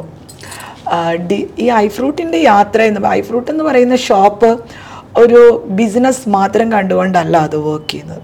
അവിടെ നമുക്ക് ഒരുപാട് പേർ, ഇപ്പോൾ സ്ത്രീകൾ ഒറ്റയ്ക്കാണ്, സ്ത്രീകളെന്ന് മാത്രം ജെൻഡർ വ്യത്യാസമില്ലാതെ ആർക്കാണെങ്കിലും നിങ്ങൾ ഒറ്റയ്ക്കാണ്, കുറച്ച് നേരം നിങ്ങൾക്കൊന്ന് വന്നിരിക്കണം, നിങ്ങൾക്ക് ചിലപ്പോൾ നിങ്ങളുടെ പ്രശ്നങ്ങളൊന്ന് ഷെയർ ചെയ്യണം, you can come to iFruit എന്നേ ഞാൻ പറയുള്ളൂ. അവിടെ ഞാനുണ്ടാവും. ഞാൻ ഈ 10:30 മണി മുതൽ ഞാനുണ്ടാവും കടയിൽ, എന്തെങ്കിലും മീറ്റിങ്സ് ഉണ്ടെങ്കിൽ ഇല്ലാതെ ഉള്ളൂ. ഈ ഐഫ്രൂട്ടിൽ വരുന്ന ഓരോ കസ്റ്റമറും ഐഫ്രൂട്ട് എന്ന് പറയുന്ന കുടുംബത്തിൻ്റെ ഭാഗമായി മാറുകയാണ് ചെയ്യുന്നത്. അങ്ങനെ ഭാഗമായി മാറിയത് ഡിസംബർ 3-ന് കുറേ കുട്ടികൾ വന്നു. ഇടയ്ക്ക് നമ്മൾ കോവിഡ് ടൈമിൽ നമ്മൾ ലഞ്ചൊക്കെ ചെയ്ത് കൊടുക്കുന്നുണ്ടായിരുന്നു. ഒരുപാട് പേര് ചെയ്യുന്നത് പോലെയൊക്കെ തന്നെ റീസണബിൾ റേറ്റിന് ഫുഡ് എത്തിച്ച് കൊടുക്കുന്നുണ്ട്. അത്യാവശ്യം കുക്ക് ചെയ്യും എന്നുള്ളത് കൊണ്ട് തന്നെ സമയം കിട്ടുന്ന ഇതിലൊക്കെ ചെയ്യും. പക്ഷേ ഡിസംബർ 3-ന് നമ്മുടെ സംഗീത കോളേജിലെ കുറച്ച് 4-5 കുട്ടികൾ വന്നു. അവർ വന്നു ഫുഡ്, അവർ ഷേക്ക് എന്തോ കുടിക്കാൻ വന്നതാണ്. പിന്നെ അവർ ഐസ്ക്രീം കഴിച്ചു പോയി. ആ കുഞ്ഞുങ്ങളുമായിട്ട് കൂട്ടായി. എൻ്റെ മകനും ഷോപ്പിലൊക്കെ എപ്പോഴും കാണുന്നതാണ് മക്കളും. അപ്പോൾ 2 ദിവസം കഴിഞ്ഞപ്പോൾ കാറുമായിട്ട് സംഗീത കോളേജിൻ്റെ ഫ്രണ്ട് വരുമ്പോൾ ഈ കുഞ്ഞുങ്ങൾ നടന്നു വരികയാണ്. എന്താടാ വായിച്ചു നോക്കിയപ്പോൾ 2:30 മണി, നിനക്കൊന്നും കോളേജിൽ പോകണ്ടേ? അപ്പോൾ ഞങ്ങൾ ലഞ്ച് കഴിച്ച് വരാം. അപ്പം ഞാൻ പറഞ്ഞു ലഞ്ച് കഴിക്കാൻ പോയതാണ്. അപ്പോൾ പെട്ടെന്ന് എൻ്റെ ഓർമ്മ 2:30 മണി ലഞ്ച് കഴിക്കുക. അപ്പം ഞാൻ പറഞ്ഞു വിശാലമായ ഊണൊക്കെ കഴിച്ച് വരികയാണോ? അപ്പോൾ ആ കുഞ്ഞുങ്ങൾ പറഞ്ഞ ഒരു ഉത്തരം, അയ്യോ ഞങ്ങൾ ഊണൊക്കെ കഴിക്കുന്നത് വീട്ടിൽ പോകുമ്പോഴേ ഉള്ളൂ. അപ്പോഴേ അറിഞ്ഞു അവരവിടെ ഹോസ്റ്റലിലല്ലാതെ വീടെടുത്ത് താമസിക്കുന്ന കുഞ്ഞുങ്ങളാണ്, 3rd ഇയർ സ്റ്റുഡൻസാണ് അവർ. അപ്പോൾ പെട്ടെന്ന് ഞാൻ വിചാരിച്ചപ്പോൾ അടുത്തൊരു ഹോട്ടലുണ്ട്, അതിൻ്റെ പേര് പറഞ്ഞു. അവിടെ ഒന്നും അല്ല, അവിടെ നിന്നല്ലേ കഴിക്കണം? പറഞ്ഞു അല്ല. അപ്പം ഞാൻ ചോദിച്ചു പിന്നെ നീയൊക്കെ എന്നായി കഴിക്കുന്നേ? പെട്ടെന്നൊരു ചോദ്യം വരുള്ളൂ. കാരണം ഞാനും പ്രായപൂർത്തിയായ 2 മക്കളുടെ അമ്മ, എൻ്റെ മക്കളുടെ പ്രായമുള്ള കുഞ്ഞുങ്ങൾ. അപ്പോൾ ആ കുട്ടികൾ എന്നോട് പറഞ്ഞു അത് ഞങ്ങൾ നാരങ്ങ വെള്ളവും പഫ്സും. അപ്പോഴും ഞാൻ ആലോചിക്കുകയാണ്, പഫ്സ് നോർമലി ഒരു പഫ്സ് എത്രയാണ്? 20-22 രൂപയൊക്കെയാണ് നമ്മൾ കടകളിൽ നിന്ന് മേടിക്കുക. 22 രൂപ, കടയിൽ നാരങ്ങൾ 45 രൂപ. എന്നാൽ പിന്നെ 45 രൂപ മുടക്കി നിനക്കൊക്കെ അതിനകത്ത് 10 രൂപ വല്ലതും കഴിച്ചുകൂടി. അപ്പോൾ പറയുകയാണ് 20 രൂപ നാരങ്ങ വെള്ളം. ശരിയാ, 8 രൂപയുള്ളൂ പഫ്സ് എന്ന്. 8 രൂപയുടെ പഫ്സും അതിൻ്റെ ക്വാളിറ്റിയും എനിക്ക് തോന്നുന്നു ബിസിനസ്സുകാരി എന്നല്ല, ഒരു വീട്ടമ്മ എന്നുള്ള നിലയിൽ ഒരു ഫുഡ് ഉണ്ടാക്കുന്നതിൽ പെട്ടെന്ന് നമ്മുടെ തലയിൽ ക്ലിക്ക് ചെയ്തത് അതാണ്. എന്നാൽ ശരിയടാ പൊക്കോ എന്ന് പറഞ്ഞിട്ട് ഞാൻ യാത്ര ചെയ്യും. അന്ന് രാത്രി മുഴുവൻ എനിക്ക് സത്യം പറഞ്ഞാൽ എന്തുകൊണ്ടാണോ എനിക്ക് ഉറങ്ങാൻ പറ്റിയില്ല. ഈ 8 രൂപയുടെ ക്വാളിറ്റി അയാൾ 8 രൂപയ്ക്ക് വിൽക്കണമെങ്കിൽ അയാൾക്ക് എത്ര രൂപയ്ക്ക് കിട്ടും? ഈ അയാൾക്ക് കിട്ടണമെങ്കിൽ മറ്റേ ഇതിൻ്റെ മാനുഫാക്ചറിങ് കോസ്റ്റ് എത്രയായിരിക്കും? ഈ കുഞ്ഞുങ്ങൾ ഇതൊക്കെ കഴിച്ചു കഴിഞ്ഞാൽ ഞാനത് ഇടയ്ക്ക് പറഞ്ഞതുപോലെ എവിടെയോ പറഞ്ഞതുപോലെ നാളെ ഇന്ന് ഭൂമി മുഴുവൻ പ്രളയവും പ്രശ്നങ്ങളും ഒക്കെ ആകുന്നത് ഭൂമിയിലെ മരങ്ങൾ വെട്ടി നശിപ്പിക്കുന്നത് കൊണ്ടാണ്. അതുകൊണ്ട് മരങ്ങൾ വെച്ച് പിടിപ്പിക്കാനായിട്ട് നമ്മൾ പറയുകയാണ്. ഗ്ലോബൽ വാർമിംഗ് ഇപ്പം ഭൂമിയെ കാർന്ന് തിന്നുകൊണ്ടിരിക്കുക. നമ്മൾ ഭൂമിയിൽ മരങ്ങൾ വെച്ച് പിടിപ്പിക്കാൻ പറയുന്നുണ്ട്. അപ്പോൾ ഈ മരങ്ങൾ വെച്ച് പിടിപ്പിക്കുന്നത് കൊണ്ട് ഭൂമിക്ക് കുട ചൂടാനായിട്ട് സാധിക്കുന്നുണ്ട്. ഈ ചെറുപ്പക്കാരായ കുഞ്ഞുങ്ങൾ ഇതൊക്കെ തിന്ന് കഴിച്ച് ഒരു 3-4 വർഷം ഇവരിതിങ്ങനെ കഴിക്കുകയാണെങ്കിൽ ഇവരുടെ ഹെൽത്ത് എന്തോ ആവും? അപ്പോൾ നമ്മൾ ഭൂമിയെ സംരക്ഷിക്കുന്നതിനോടൊപ്പം ഇവിടെ വളർന്നു വരുന്ന ഒരു തലമുറയെ നമ്മൾ സംരക്ഷിക്കാതെ പോകുന്ന ഇങ്ങനെയുള്ള എന്താ പറയുക ചില അബദ്ധ ചിന്തകളൊക്കെ ഈ തലയ്ക്കകത്ത് വന്ന് കയറും. അതൊക്കെ തന്നെയാണ് കേട്ടോ ബിസിനസ്സായിട്ട് മാറിയിട്ടുള്ളത്. അതങ്ങനെ ഒരു ചിന്ത ശരിയാണ്. ഇത് പറഞ്ഞു, ഇതിനൊരു സൊല്യൂഷൻ കണ്ടെത്തണം. ആദ്യ പറഞ്ഞ സൊല്യൂഷൻ കണ്ടെത്തണം. ഈ സൊല്യൂഷൻ ഇങ്ങനെ ഇരുന്ന് ആലോചിച്ചു. ഒരു ഊണ് കൊടുക്കുക. ഈ പപ്സിനും നാരങ്ങ വെള്ളത്തിനും പകരം അവർക്ക് ചോറും കറിയും കൊടുക്കുക. പക്ഷേ 28 രൂപയ്ക്ക് നടക്കത്തില്ല. ഞാൻ ഈ കുട്ടികൾ അന്ന് ഫുഡ് കഴിച്ചിട്ട് പോയ സമയത്ത് ഇൻസ്റ്റയിൽ ഒരു ഫോട്ടോ വെച്ച് കണ്ടു. ആ ഇൻസ്റ്റയിൽ ഞാൻ മെസ്സേജ് ചെയ്തു, നമ്പർ പ്ലീസ്. അപ്പം നമ്പർ അയച്ചു തന്നു. എന്താ ആൻറ്റി നമ്പർ തന്നിട്ട് ഞാൻ ആ രാത്രി വിളിച്ചിട്ട് ചോദിച്ചു, എടാ നിനക്കൊക്കെ ഒരു 7 രൂപയും കൂടിയൊക്കെ കരുതാൻ പറ്റും? എന്താ ആൻറ്റി, അല്ല 7 രൂപയും കൂടെ നിങ്ങൾ കരുതുകയാണെങ്കിൽ ഞാൻ നിങ്ങൾക്ക് 35 രൂപയ്ക്ക് ചോറ് തരാം. അവർ വിചാരിച്ചു തമാശയാണ്. അപ്പോൾ പറഞ്ഞു നിങ്ങളിനി എന്നാ വരിക? അപ്പോൾ അവർ ഞായറാഴ്ച വീട്ടിൽ പോയേക്കല്ലേ, ശനിയും ഞായറും വീട്ടിൽ പോകുമ്പോഴാണ് അവർ ചോറ് കഴിക്കുന്നത്. തിങ്കളാഴ്ച രാവിലെ വരുമ്പോൾ ചിലർ ചോറ് കൊണ്ടുവരും, ദൂരെ നിന്നൊക്കെയാണ്. അപ്പോൾ ഞാൻ പറഞ്ഞു ബുധനാഴ്ച. അപ്പോൾ ഞാൻ ഈ പറഞ്ഞതുപോലെ എൻ്റെ കൈയൊന്നും കണ്ടോ, ഒന്നും ചെയ്യാൻ പറ്റില്ല കുറേ നേരം. അതുകൊണ്ട് ഞാനിങ്ങനെ കൈ ഇങ്ങനെ എന്തെങ്കിലും ചെയ്തുകൊണ്ടിരിക്കണം. അപ്പോൾ പൊതിയാനൊന്നും പറ്റില്ല, ചോറ് എങ്ങനെ കൊടുക്കും? അപ്പം ഞാൻ നോക്കിയപ്പോൾ ഇലയൊക്കെ നോക്കിയപ്പോൾ 6 രൂപ വിലയാണ്. നമ്മൾ ഈ പലരും വാഴയിലയിൽ ഊണ് അതൊക്കെ പറയുന്നുണ്ട്, പക്ഷെ അതിൻ്റെ കോസ്റ്റ് ആരും ചിന്തിക്കുന്നില്ല. 6 രൂപയാണ് ഇല നോർമലി കിട്ടുമ്പോൾ, ഇല്ലെങ്കിൽ 8 രൂപ വരെ പോകും ചില സമയത്ത്. പിന്നെ പേപ്പർ വേണം, പിന്നെ ഈ കറികൾ, പിന്നെ ഇത് പൊതിയണം. ഞാൻ ആദ്യം പോയി ഒരു 5 ചോറ്റുപാത്രം ഒന്ന് മേടിച്ചു, സ്റ്റീലിൻ്റെ ചോറ്റുപാത്രം. പ്ലാസ്റ്റിക്കിനെ അവോയ്ഡ് ചെയ്യാം. എൻ്റെ ഷോപ്പ് ഗ്ലോബൽ വാർമിംഗ് എന്ന് പറയുന്ന കോൺസെപ്റ്റിലാണ് ഞാൻ ചെയ്തേക്കുന്നത്. അപ്പോൾ പ്ലാസ്റ്റിക്കിനെ അവോയ്ഡ്, 5 സ്റ്റീൽ ചോറ്റുപാത്രം മേടിച്ച് കഴിഞ്ഞപ്പോൾ ഞാൻ ആലോചിക്കുകയാണ്, ഈ പിള്ളേർക്ക് ചോറ് കൊടുക്കണം, ചോറ്റുപാത്രം. ഞാൻ അവിടെ കടയിൽ പോയിട്ട് പറഞ്ഞു ചോറ്റുപാത്രം വേണം, ആ സ്റ്റീൽ ടിഫിൻ ബോക്സ് മതി. അപ്പോൾ ആ പയ്യൻ വരുമ്പോൾ ഞാൻ വെച്ചു, ഇനി ഈ പാത്രം മാറിപ്പോയാലോ, ശാലിനെന്ന് എഴുതണം. എന്തെഴുതണം എനിക്കറിയത്തില്ല. അവിടെ നിന്നിട്ട് ഞാൻ ഒന്നും ചിന്തിച്ചില്ല. ഞാൻ ആ ചെറുക്കുണ്ട് മലയാളത്തിൽ എഴുതാൻ അറിയും, ഇപ്പോൾ തമിഴ് പയ്യനാണ്, അറിയത്തില്ല. ഞാൻ എഴുതാൻ കൊടുത്തത് ശാലിൻസ് ക്രിയ എന്ന് പറയുന്നത് ഏതിനെക്കാട്ടിലും എൻ്റെ ചോറ്റുപാത്രം എന്ന് ഞാനങ്ങ് എഴുതി. അതാണ് എൻ്റെ ചോറ്റുപാത്രം. ഓരോ കുഞ്ഞും അവൻ്റെ കയ്യിൽ കിട്ടുമ്പോൾ അത് അവൻ്റേതാണ് എന്നുള്ള ചിന്തയോടുകൂടി ആ ലഞ്ച് ബോക്സ് കഴിക്കുമ്പോൾ അവൻ അതിനെ സംരക്ഷിക്കും. അതായത് എൻ്റെ ചിന്ത അത് മാത്രമല്ല, ആ ചോറ്റുപാത്രം ഞാൻ 5 കാശ് കൊടുത്ത് മേടിച്ചതല്ലേ. അപ്പോൾ അവൻ എൻ്റെ എന്ന് കാണുമ്പോൾ അവൻ്റേതെന്നുള്ള രീതിയിൽ അതിനെ സംരക്ഷിക്കും. അതും ഒരു ചിന്തയാണ്. പിന്നെ ഞാൻ വീട്ടിൽ വന്നിട്ട് എൻ്റെ ഫ്രണ്ട്സിന് 2-3 ഒത്തിരി എന്നെ ഹൃദയത്തോട് നിർത്തുന്ന കുറച്ച് അവരോടൊക്കെ ഞാൻ പറഞ്ഞിടാ, ഞാനിങ്ങനൊരു സംഭവം എൻ്റെ ചോറ്റുപാത്രം എഴുതിയാൽ ആ പേര് അവർക്ക് ഇഷ്ടപ്പെട്ടു. ഈ 5 കുഞ്ഞുങ്ങളെ വിളിച്ചു. ഏറ്റവും ഒത്തിരി സ്നേഹമുള്ള 1-2 പേരെ പെട്ടെന്ന് ഈ പിള്ളേരുടെ കയ്യിൽ കൊടുത്തിട്ട് ഇവരവിടെ ഇരുന്ന് കഴിച്ചു. ആ കഴിച്ചപ്പോൾ ഉണ്ടായ ഒരു സന്തോഷമുണ്ടല്ലോ, അത് ഭയങ്കരമായിരുന്നു. അന്ന് തുടങ്ങിയതാണ് ഈ 5 കുഞ്ഞുങ്ങൾക്ക് വേണ്ടി തുടങ്ങിയ ചോറ്റുപാത്രം.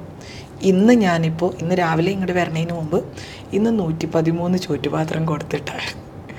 ഇന്ന് ചോറ്റുപാത്രം കുട്ടികൾ മാത്രമല്ല, സിറ്റിയിൽ പല ആവശ്യങ്ങളായി വന്ന് നിൽക്കുന്നവർ, അതുപോലെ തന്നെ സിവിൽ സർവീസിന് പഠിക്കുന്നവർ, ഡോക്ടേഴ്സായിട്ട് ഇവിടെ ഹൗസ് സർജൻസി ചെയ്യുന്നവർ, ഇവർക്കൊക്കെ പെട്ടെന്ന് ചെയ്തു ഒറ്റയ്ക്ക് താമസിക്കുന്നവർ, അവർക്കൊക്കെ ഇന്ന് എൻ്റെ ചോറ്റുപാത്രം പോകുന്നുണ്ട്. 35 രൂപയാണ്. 35 രൂപയുടെ മീലാണ് അതിനകത്തുള്ളത്. വലുതായിട്ടെങ്ങും ഒന്നും ഉണ്ടാവില്ല. ഒരു ചോറ്, കുറച്ച് ചോറ്, ഒരാൾക്ക് കഴിക്കാനുള്ള ചോറ്, തോരൻ, അച്ചാറ്, ചമ്മന്തി, ചില ദിവസങ്ങളിൽ ചമ്മന്തി കാണും, തീയലൊക്കെ വെക്കുവാണെങ്കിൽ. പിന്നെ ഈ ചോറ്റുപാത്രത്തിലെ വിഭവങ്ങൾ എൻ്റെ മൂഡനുസരിച്ചിരിക്കും. രാവിലെ എനിക്ക് അടുക്കളയിൽ ചെല്ലുമ്പോൾ എന്താണ് എനിക്ക് ചെയ്യാൻ തോന്നുന്നത്, ആദ്യ ചോറ്റുപാത്രം എൻ്റെ മകൾക്ക് വേണ്ടി കിട്ടും. രണ്ടാമത് വരുന്നത് അമലാണ്. അവനിവിടെ PSC കോച്ചിങ് പഠിപ്പിക്കുന്നത്, കാസർഗോഡ് അങ്ങനെയുള്ള ഒരു കുഞ്ഞാണ്. പിന്നെ വരുന്നത് പ്രവിയാണ്. പ്രവിയുടെ ഭാഷാ ഇൻസ്റ്റിറ്റ്യൂട്ടിൽ വർക്ക് ചെയ്യണു. ഇങ്ങനെ ഓരോരുത്തർ വരുമ്പോൾ ഓരോരുത്തരുടെ ചോറ്റുപാത്രം ഇപ്പോൾ എനിക്കറിയാം. 250 രൂപ കൊടുത്ത് ആദ്യം, പിന്നെ 5 ചോറ്റുപാത്രം മേടിച്ചപ്പോൾ ആൾ കൂടിയപ്പോൾ എനിക്ക് ഇത്രയും മുടക്കാൻ ഇൻവെസ്റ്റ്മെൻറ്റ് ഇല്ല. 250 രൂപ ഞാൻ അവരുടെ നിന്ന് മേടിച്ചിട്ട് 267 ചോറ്റുപാത്രത്തിന്. ആ ചോറ്റുപാത്രം ഞാൻ മേടിച്ചിട്ട് അതിലെഴുതിയിട്ട് ഇത് അവരുടെ ചോറ്റുപാത്രം. ഇപ്പം നീരുവിൻ്റെ ചോറ്റുപാത്രം അവിടെ ഉണ്ട്. അപ്പോൾ ഇറ്റ്സ് യുവേഴ്സ്. ഓടി വന്നിട്ട് അമൽ ചോദിക്കുന്നത് എൻ്റെ ചോറ്റുപാത്രം എന്തി എന്നാ ചോദിക്കണേ. ആ ഒരു caption it's not a business, ഇതൊരു ഇമോഷനാണത്. അപ്പോൾ അവൻ്റെ ചോറ്റുപാത്രം. പ്രവിക്കാണെങ്കിൽ കറികൾ, ചോറ് കുറച്ചും ഇത്തിരി കറികളുടെ അളവ് കൂടുതൽ വേണം. അമലിനും അങ്ങനെയാണ്. വേറെ ഒരു മകനുണ്ട്, അവൻ ശരൺ. അവനാണെങ്കിൽ ചോറ് കൂടുതലും കറികൾ ഒഴിക്കാൻ മതി, വേറെ ഒന്നുമില്ല. അപ്പോൾ ഓരോരുത്തരുടെ ചോറ്റുപാത്രം പൊതിയുമ്പോഴും എനിക്കറിയാം. അപ്പോൾ അങ്ങനെ ഓരോരുത്തരുടെ വെക്കുന്നു. ഇന്ന് പലരും പല റിവ്യൂസ് കണ്ടിട്ട് ഒരു ഒറ്റയ്ക്കായിട്ടൊക്കെ ചോറ്റുപാത്രം വാങ്ങിക്കുന്നവരുണ്ട്, അങ്ങനെ വന്ന് വാങ്ങിച്ചു പോകുന്നവരുണ്ട്. പക്ഷേ നമ്മളുടെ സഹോദരങ്ങളായിട്ടും ഏട്ടന്മാരായിട്ടും അനിയത്തിമാരായിട്ടും ചേച്ചിമാരായിട്ടും മക്കളുമായിട്ടൊക്കെ ഇപ്പോൾ എൻ്റെ ചോറ്റുപാത്രത്തിനൊരു വലിയ ഫാമിലി ഉണ്ട്. അതൊരു ഭയങ്കര സന്തോഷം. രാവിലെ 6 മണിക്ക് എഴുന്നേറ്റ് ഞാൻ തന്നെയാണ് ഈ ചോറ്റുപാത്രങ്ങൾ ഒരുക്കുന്നത്. കാരണം 35 രൂപയെന്ന് പറയുമ്പോൾ അതിനകത്ത് നമുക്ക് ഫുഡ് ചെയ്യണം, എക്സ്പെൻസ് മീറ്റ് ചെയ്യണം. പിന്നെ അതുപോലെ തന്നെ നമുക്കതിൻ്റെ എന്താ പറയുക, വേറൊരു സ്റ്റാഫിനെ നിർത്തിക്കഴിഞ്ഞാൽ നമുക്കത് എക്സ്പെൻസ് മീറ്റ് ചെയ്യാൻ പറ്റില്ല. അത് കുറച്ചുകൂടി വിപുലമായാൽ ഞാൻ ഒരാളെ കൂടെ നിർത്തി ഇന്ന് എൻ്റെ മക്കളും ഞാനും എല്ലാവരും കൂടി ചേർന്ന് എൻ്റെ ചോറ്റുപാത്രം ഇപ്പോൾ ഒരുപാട് പേരുടെ മനസ്സിലുണ്ട്. അത് തന്നെയാണ് എനിക്ക് ഒത്തിരി ഷാലിൻസ് ക്രിയ എന്ന് പറയുന്ന ബ്രാൻഡിൽ ഐഫ്രൂട്ട് വളർന്നതുപോലെ തന്നെ എൻ്റെ ചോറ്റുപാത്രം വളരുന്നുണ്ട്. അതുപോലെ ഒരു കുഞ്ഞു കോൺസെപ്റ്റ് ഉടനെ വരുന്നുണ്ട്. ഇവിടെ ഇപ്പം നമ്മളത് പുറത്തു വിടണോ? വേണ്ടല്ലേ, വിടാം, പ്രശ്നമൊന്നുമില്ല. അതിപ്പോൾ എനിക്ക് ഒത്തിരി സന്തോഷം. എൻ്റെ സുജിത്തിൻ്റെയും നീരുവിൻ്റെയും ചാനലിലൂടെ തന്നെ അത് പുറത്തുവിടാൻ ഒത്തിരി സന്തോഷമാണ്. കാരണം ഞാൻ എന്തെങ്കിലും ഇപ്പോൾ ഞാൻ പറഞ്ഞല്ലോ, എൻ്റെ ഫേസ്ബുക്കിൽ എന്തെങ്കിലും ഒന്ന് കുറിക്കുമ്പോൾ ആദ്യം വരുന്ന ഒരു 5 കോളുകൾ ഉണ്ടാവും. 5 കോളിൽ 1 ഇവൻ്റെ ഭയങ്കരമാണ്. അതവൻ വിളിച്ചിട്ട് വയ്ക്കും, അല്ലെങ്കിൽ മെസ്സേജ് ഇടാം. ഭയങ്കര തിരക്കിലാണെങ്കിൽ ഒന്നില്ലെങ്കിൽ വാട്സപ്പിലൊരു മെസ്സേജ് വരും, അതല്ലെങ്കിൽ ഒരു കോള് വരും. അപ്പോൾ ആ കോള് വരുമ്പോൾ അറിയാം അതിൻ്റെ പുറകിൽ നീരുവും ഉണ്ട് എന്നുള്ളതറിയാം. അത് അണ്ടർസ്റ്റുഡാണ്. അപ്പോൾ അതുകൊണ്ട് അത് പറയുന്നതിൽ കാര്യമില്ല. കാരണം നമ്മൾ ഇന്ന് ഗുഡ് ഫുഡ് നമുക്കിന്ന് എങ്ങും കിട്ടുന്നില്ല എന്നൊന്നും ഞാൻ പറയുന്നില്ല. റീസണബിൾ വിലയ്ക്ക് നല്ല ആഹാരം ഇന്ന് സാധ്യമാകുന്നില്ല. ഇപ്പോൾ ഹോട്ടൽസ് ആണെങ്കിൽ അവർക്ക് ഒരുപാട് കാര്യങ്ങൾ നോക്കണം. ഞാൻ എൻ്റെ അടുക്കളയിൽ തന്നെ ഞാൻ തന്നെ ചെയ്യുന്നത് കൊണ്ടാണ് എനിക്കിത് ചെയ്യാൻ പറ്റുന്നത്. ഇത് ഞാൻ നേരത്തെ പറഞ്ഞതുപോലെ എൻ്റെ ഒരു ഇമോഷനും എൻ്റെ ഒരു റെസ്പോൺസിബിലിറ്റിയും ഇതൊരു സോഷ്യൽ എൻ്റെ ഒരു എന്താ പറയുക, ഒരു സോഷ്യൽ ഇഷ്യൂവിനെ ഞാൻ ചെയ്യുന്ന എൻ്റെ മുതൽ മുടക്കമാണ്. അതുകൊണ്ടാണ് എനിക്ക് ഈ വിലയ്ക്ക് ഇത് സാധ്യമാകുന്നത്. അതുപോലെ തന്നെ ഒരുപാട് പേര് രാത്രി ആഹാരം നമ്മൾ ഒരുപാട് ജങ്ക് ഫുഡുകൾ നമ്മുടെ ഉള്ളിലേക്ക് പോകുന്നുണ്ട്. അതുകൊണ്ട് എൻ്റെ ചോറ്റുപാത്രം പോലെ തന്നെ അത്താഴത്തിന് ഒരു സ്പെഷ്യൽ വെറൈറ്റി. നിങ്ങൾ കഞ്ഞി എന്നൊക്കെ കേൾക്കുമ്പോൾ നിങ്ങൾ ആയിരിക്കും എന്ത് കഞ്ഞിയോ എന്നല്ല. ആദ്യം ഒന്ന് പരീക്ഷണം 20 പേർക്ക് വേണ്ടി ചെയ്തതാണ്. പക്ഷേ അന്നൊരു 72 ഓർഡർ വന്നു. അപ്പോൾ അതെല്ലാവർക്കും ഇഷ്ടപ്പെട്ടു. നിങ്ങൾക്കറിയില്ല, ഒരു നെയ്യൊക്കെ കൂട്ടിയ ഒരു കഞ്ഞിയുണ്ട്. അതൊരു പ്രത്യേക, അത് ഞാൻ ഈ വയനാട്ടിൽ നിന്നപ്പോൾ പഠിച്ചതാണ്. അപ്പോൾ അത് വരുന്നുണ്ട്. അതും റീസണബിൾ റേറ്റിൽ നിങ്ങൾക്ക് ഇതുപോലെ സാധ്യമാകുന്ന രീതിയിൽ അതൊന്ന് കുറച്ചുകൂടി കഴിഞ്ഞിട്ട് നമ്മളത് ചെയ്യാനായിട്ട് വരുന്നുണ്ട്.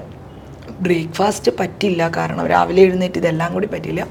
അതായത് ഒരാൾക്ക് അത്താഴ പഷ്ണിക്കാരുണ്ടോ എന്ന് ചോദിക്കുമ്പോൾ അതില്ലാതെ അത്താഴം ഒരു നേരത്തെ ഒരു വറ്റ് വെള്ളമെങ്കിലും കുടിച്ച് നമ്മുടെ കുഞ്ഞുങ്ങളെന്ന് ഞാൻ എല്ലാവരെയും കുഞ്ഞുങ്ങളെന്നാണ് പറയുന്നത്, സുജിത്തിനെ അങ്ങനെ വിളിക്കും. അപ്പോൾ അതുപോലെ നമ്മുടെ സഹോദരങ്ങൾ ഉറങ്ങണം എന്നുള്ള ഒരു ചിന്തയുണ്ട്. നട്ടുച്ചയ്ക്ക് പപ്സും വെള്ളവും കഴിച്ച് വയറ് കേടാക്കാത്തതുപോലെ തന്നെ രാത്രിയിൽ അത്താഴപ്പഷ്ണി കിടക്കാതെ ഒരു കൂട്ടം ഉറങ്ങണം എന്നുള്ള ഒരു ആഗ്രഹമുണ്ട്. അതിൻ്റെ ഒരു അപ്ഡേറ്റ്. ഇതൊന്നും പൈസ വരുന്ന കാര്യമല്ല കേട്ടോ.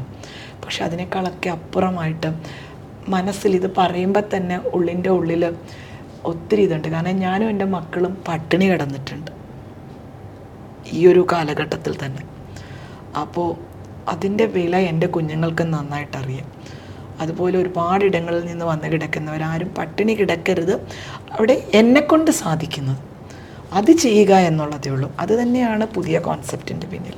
ശാലിനി ചേച്ചിയുടെ ചെയ്യുന്ന പ്രവർത്തികളെ പറ്റിയും ചേച്ചി മുന്നോട്ട് വന്ന് തരണം ചെയ്ത ജീവിത വഴികളെ പറ്റിയൊക്കെ നമ്മൾ അറിഞ്ഞു. ഇതിനെല്ലാം 2 പേരാണ് ചേച്ചിയെ ഇങ്ങനെ പില്ലറ് പോലെ താങ്ങിക്കൊണ്ട് നടക്കുന്ന 2 പേരുണ്ട്. ശരിക്കും പറഞ്ഞാൽ അവർക്ക് പില്ലറാവേണ്ട ആള് ഇപ്പം കഴിഞ്ഞ ദിവസം ചേച്ചിയുടെ ഒരു പോസ്റ്റ് ഞാൻ കണ്ടു. എനിക്കിപ്പം പില്ലറാണ് എൻ്റെ മകൻ എന്ന് പറഞ്ഞു. മകനുകൊണ്ടൊരു മകളും ഉണ്ട്. അവരുടെ വിശേഷങ്ങൾ അവരില്ലാതെ എനിക്ക് തോന്നുന്നു ചേച്ചി പൂർണ്ണതയിലേക്ക് പൂർണ്ണമാകില്ല. അപ്പൊ അവരെ പറ്റി ഇവിടെ ഒന്ന് അവരുടെ വിശേഷങ്ങൾ കാര്യങ്ങളൊക്കെ ഒന്ന്. അത് ഞാനിപ്പോൾ പറഞ്ഞത്, ഞാനിട്ട പോസ്റ്റിങ്ങിനായിരുന്നു അമ്മ വളർത്തിയ മക്കൾ എന്നതായിരുന്നു പോസ്റ്റ്. ആക്ച്വലി ഞാൻ പറഞ്ഞല്ലോ, ഇടയ്ക്ക് ഇങ്ങനെ പറഞ്ഞ 2013 ഞങ്ങൾ ജീവിതത്തിൻ്റെ ഒരു വലിയ ഒരു ടേണിംഗ് പോയിന്റ് ആയിരുന്നു. ഞാനും എൻ്റെ മക്കളും തിരുവനന്തപുരത്ത് ഒറ്റയ്ക്കായി പോയത്. ഈ ഒറ്റയ്ക്കായി പോയപ്പോൾ സാമ്പത്തികമായിട്ടും മാനസികമായിട്ടും ഞങ്ങൾ 0യിലേക്ക് വന്ന സമയമാണ്. അത് the one thing, just only one word I can tell about my husband. അത് പറയണം, കാരണം എല്ലാവരും വിചാരിക്കും ആ ഒരു ക്വസ്റ്റ്യൻ മാർക്ക് ഇട്ടിട്ട് കാര്യമില്ല. He loves his family more than me and his kids, അത്രയേ ഉള്ളൂ. നാളെ എൻ്റെ മകൻ എന്നെ ഒരുപാട് സ്നേഹിക്കുമ്പോൾ എനിക്ക് നോ പറയാൻ പറ്റില്ല. അതുകൊണ്ട് തന്നെ ഞാൻ അദ്ദേഹത്തിൻ്റെ ആ ഒരു സ്നേഹത്തിൽ ഞങ്ങൾ കൂടുതൽ അങ്ങോട്ട് പോയില്ല. പക്ഷേ അതങ്ങനെ പോകാതിരിക്കുന്നിടത്തോളം പുള്ളിക്ക് അതൊരു ഭയങ്കര സേഫായിരുന്നു. കഴിഞ്ഞ 10 വർഷമായി പുള്ളി ഞങ്ങളോടൊപ്പം ഇല്ല. പുള്ളി എല്ലാ അർത്ഥത്തിലും പുള്ളിയുടെ സഹോദരങ്ങളെയും അമ്മയും എല്ലാവരെയും നല്ല രീതിയിൽ കെയർ ചെയ്ത് പുള്ളി മുന്നോട്ട് പോകുന്നുണ്ട്. ആ ഒരു കാരണം കൊണ്ട് എൻ്റെ മക്കളെ സംരക്ഷിക്കാതിരിക്കാൻ എനിക്ക് സാധിക്കത്തില്ല. മകളുടെ 10ാം ക്ലാസ്സിലാണ് പുള്ളി പോയത്. അന്ന് ഓർമ്മയുണ്ട്, അവൾ ചോദിച്ചു എനിക്ക് പഠിക്കണം, വീണ്ടും പഠിക്കണമെന്ന് പറഞ്ഞപ്പോൾ എനിക്കറിയില്ല, എന്ത് വേണമെങ്കിലും ചെയ്യുമെന്ന് പറഞ്ഞതാണ്. ഇന്ന് വളരെ സന്തോഷത്തോടുകൂടി പറയാം, എൻ്റെ മകളിപ്പോൾ ഒരു ഡോക്ടർ എന്നുള്ള പേര് അവളുടെ പേരിന് മുൻപിലായി. ജനുവരിയിൽ ഡോക്ടർ എലിസ് ജോൺ എന്നുള്ളൊരു പേര് അവളുടെ മുൻപിലായി. മകനാണെങ്കിൽ അന്ന് അവൻ 6ാം ക്ലാസ്സിലായിരുന്നു. ഇന്ന് അവൻ്റെ പേരിനോട് ഇനി ചേർന്ന് മുന്നോട്ട് വരും. എൻജിനീയർ എന്നുള്ളത് വരണമെങ്കിൽ പോലും അവനിപ്പം മെക്കാനിക്കൽ എൻജിനീയറിംഗിൽ പോളിടെക് ബിരുദം കംപ്ലീറ്റ് ചെയ്തു. 2 കുഞ്ഞുങ്ങളാണ്.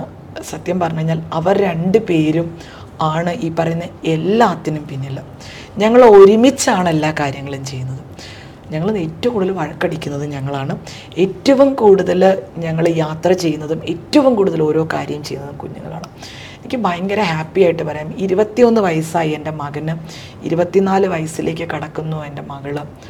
അവർ 2 പേരും എന്നെ നോക്കാൻ പ്രാപ്തരായി എന്നതിനേക്കാൾ അപ്പുറമായിട്ട് അവരുടെ കാര്യങ്ങൾ ഒറ്റയ്ക്ക്, ഇപ്പം ഞാനിപ്പോൾ ഈ ഇരിക്കുന്ന അവസ്ഥയിൽ ഞാനിപ്പോൾ മരിച്ചു പോയാലും എനിക്ക് പേടിയില്ല.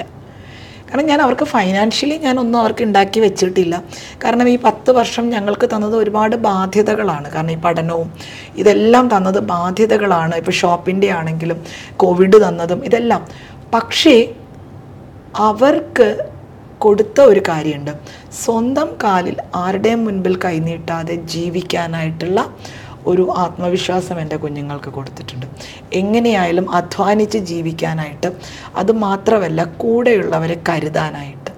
പോകുന്ന വഴിയിൽ ഞാൻ പറയും, പോകുന്ന വഴിയിൽ ഒരാൾക്ക് ഒരു സഹായം ചെയ്യാൻ നമുക്ക് അപ്പോഴും സാധ്യമായാൽ നമ്മൾ അപ്പം ചെയ്യണം. പിന്നെ വന്നിട്ട് അയ്യോ 2 മിനിറ്റ് കഴിഞ്ഞ് വരുമ്പോൾ ചിലപ്പോൾ അയാൾക്ക് നമ്മുടെ സഹായം ആവശ്യമില്ലായിരിക്കും, ചിലപ്പോൾ അയാൾ ഈ ലോകത്തുണ്ടായിരിക്കില്ല. സോ അതാണ് ഞാൻ എൻ്റെ കുഞ്ഞുങ്ങളെ പഠിപ്പിച്ചത്. നമുക്ക് ആ ടൈമിൽ എന്താണോ പറ്റുന്നത് അത് അന്നേരം ചെയ്യുക, ഒരു നിമിഷം മാറി നിൽക്കരുത്. കാരണം അമ്മ അങ്ങനെയൊക്കെ ചെയ്തത് കൊണ്ടാണ് നമ്മളും വളർന്നത്, നമ്മളോടൊപ്പം ഒരു സമൂഹം വളർന്നത്. അപ്പോൾ എൻ്റെ മക്കളാണ് എൻ്റെ ഏറ്റവും വലിയ സപ്പോർട്ടും എൻ്റെ ഏറ്റവും വലിയ ക്രിട്ടിസൈസറും. എൻ്റെ ഈ ഒരു ചില സമയത്തുള്ള എൻ്റെ മാറ്റങ്ങളും നിങ്ങൾ കണ്ടാണ്. ഞാനിപ്പോൾ കഴിഞ്ഞ ആഴ്ചയാണ് എൻ്റെ മകനാണ് ഇതിൻ്റെ പിന്നിൽ. ഞാനിങ്ങനെയൊന്നും നടക്കുന്ന ഒരാളല്ല. പോയപ്പോൾ മകള് പറഞ്ഞു ഈ കളറ് കൊള്ളാമല്ലോ. അപ്പം ഞാൻ വിചാരിച്ചു അവൾക്ക് വാങ്ങിച്ചോണ്ട് ഇത് മമ്മിക്ക് അടിക്കാനാണ്.